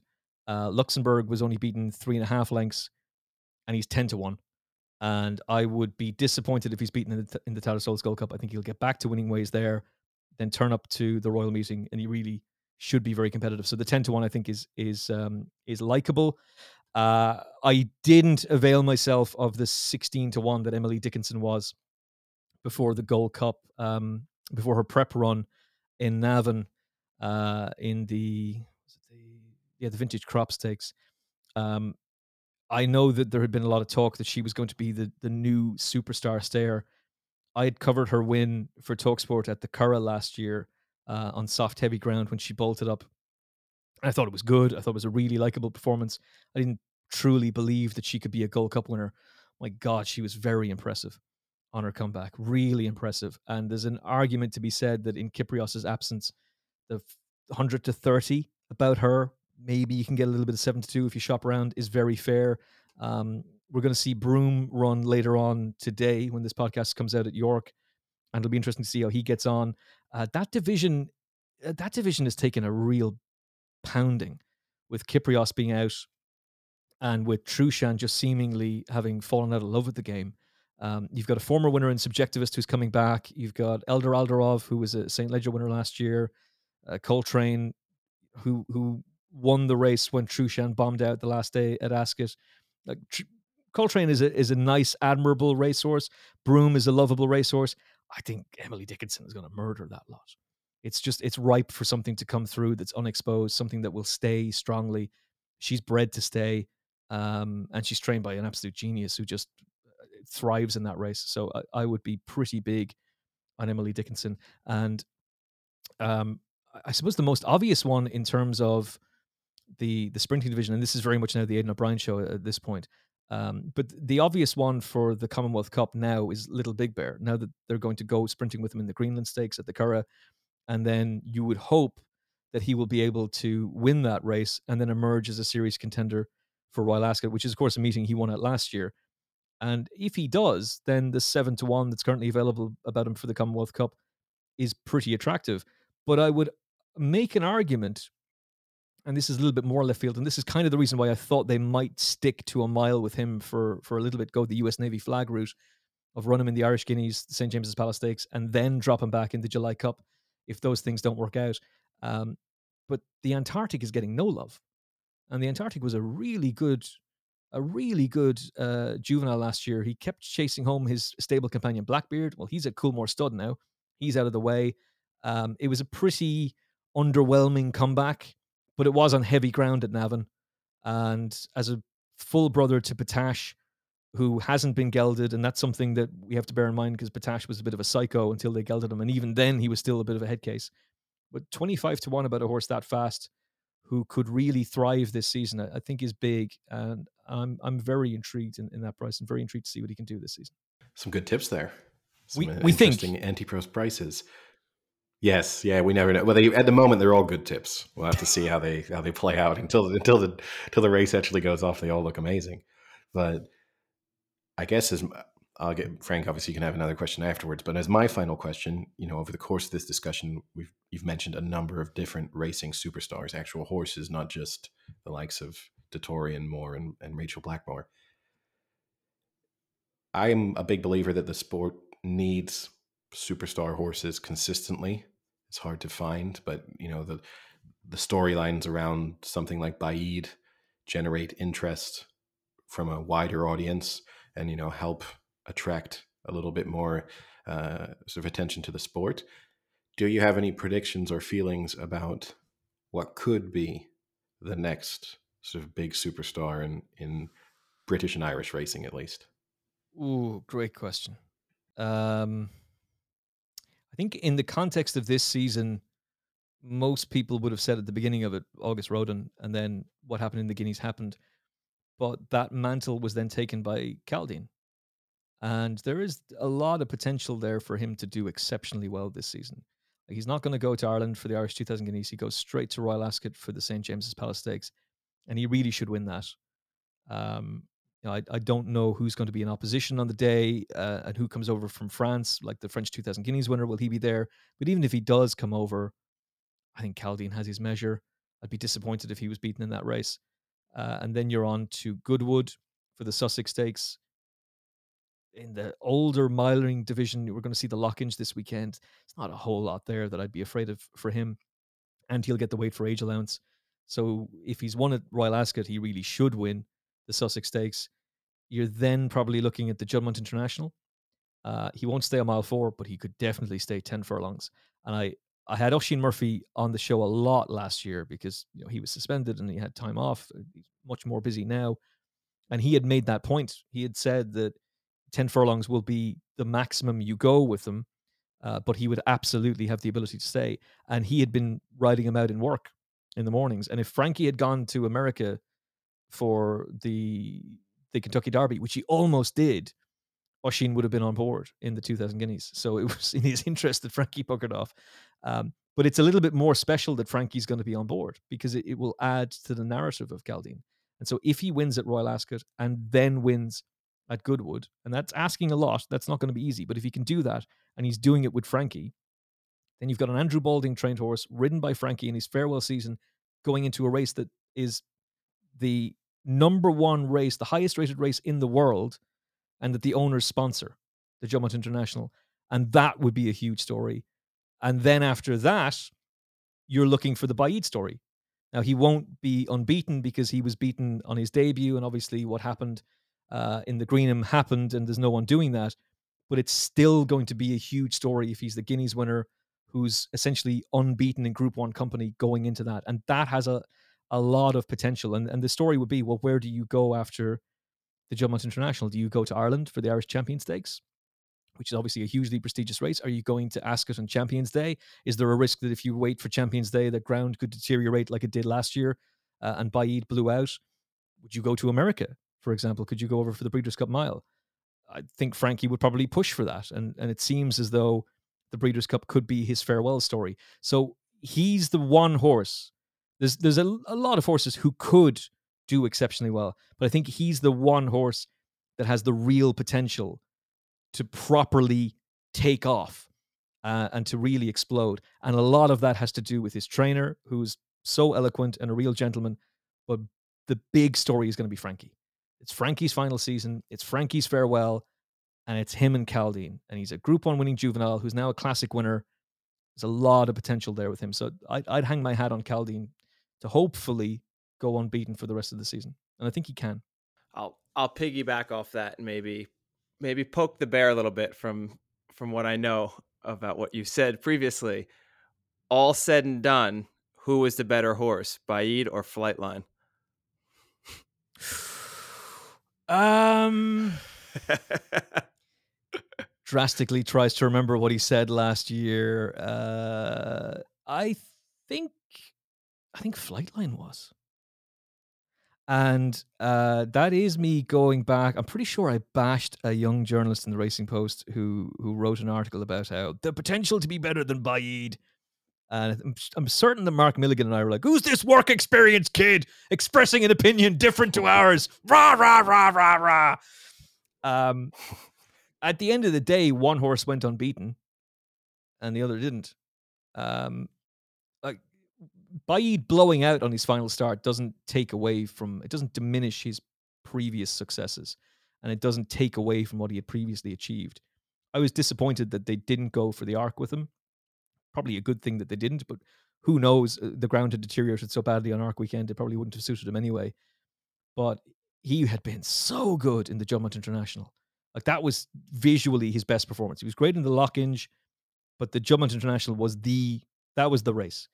And if his career ended there and they never raced him again, I'm probably saying Baaid, because I would be biased towards a grass horse trained in the UK. But Flightline, my jaw was on the floor watching that Breeders' Cup. I was watching Racing TV's coverage, and when he rounded the final turn, he did something that very few horses can do, and he made you feel something that very few horses can make you feel. That brought me back to watching George Washington win the Phoenix Stakes, which made my jaw drop, to Frankel and what he was doing in the 2000 Guineas, which was extraordinary. It was that good. It was that level of a performance. They were just going, oh my God, who the hell is this fella? And where can we see him next? And it was gutting that they retired him, but I get why they did. I think if I was involved in the syndicate ownership of him, I would have been taking the money as well. It was pretty extraordinary. It was a brief career, but it burned incredibly brightly, and he achieved some remarkable things in that brief career. So I'd have to say Flightline, for all that I was a big fan of Baaid. Well, Frank, do you have anything else? Obviously, you've been super generous with your time, Emmett, No. You're welcome. Time is getting later and later, so we don't want your brain to completely stop before much appreciated. Yeah, I've had a couple of pints of Coca-Cola, and I'm on TalkSport in the morning. So if I'm like awake all night with heart palpitations and can't sleep, and then I'm interviewing Huey Morris in the morning, I'm like, sorry, Huey Quickthorn, then I can just blame Edward and Frank. By all means, blame the podcast. It would be great promotion for us. So you can bring it up. I have to say I've thoroughly enjoyed it. You let me ramble on way more than I should have. Went off on a number of tangents, but thoroughly enjoyed it, boys. Thanks for coming on. It would be great to have you on again in the future. Absolutely. And we can get some pints when we're all in Ascot. So I'm talking about. That's what I'm really talking about. We should record a podcast with the three of us plastered. That couldn't possibly go wrong. Am I allowed to bring my microphone with me into the race course? Right. Absolutely. But the racing blogger will probably see the microphone and be like, "Oh, as long as it's in a picnic basket." The racing blogger is not a fan of us, so we. He's no fan of mine either, so I wouldn't. I'm sure you're not losing any sleep over it. No, it's okay. He's not exactly our style, I don't think. But no, he's not our biggest fan. Listen, good luck to the guy. Well done to him. Like, he has his style and he does his thing, but no, thanks. And it attracts a different type of audience to racing, so it's probably good for the sport. But it's not. I think, to be fair to him, I don't follow his stuff, but I think he's cut out the I'm putting $5,000 on Tiger Roll or even money in the cross country chase nonsense. I think because that's not healthy. That's not good for the sport, and especially when the horse loses. But irrespective, even if he'd won, that's not a good look. Just don't be doing that stuff. And I think he has cut that shit out. So, fair play to him in that regard. Yeah, and some of it, the ARC video was entertaining in its own way. He does things. To be fair to him, he does things on social media and does interviews that I couldn't possibly do. And I think very few would have the skill set to be able to do it. It takes a certain personality and a certain skill set to operate on social media like he does, and to handle the camera in the way he does. And he's quite cheeky in the way he'll just go up to somebody, and you kind of have to admire the hustle there. 100%. There is absolutely no way that you could just have me out in public, just filming myself, talking loudly. And, I just don't have the personality for it at all. So I know I couldn't do it. So, it is impressive at times, but it's just not my type of content. Yeah. We respect the hustle, but anyway. but no thanks. Yeah. We can sign off with one final shot at the racing blogger. And thank you so much, Emmett. Thank you, boys. Thanks for having me on. Really enjoyed it. Thank you.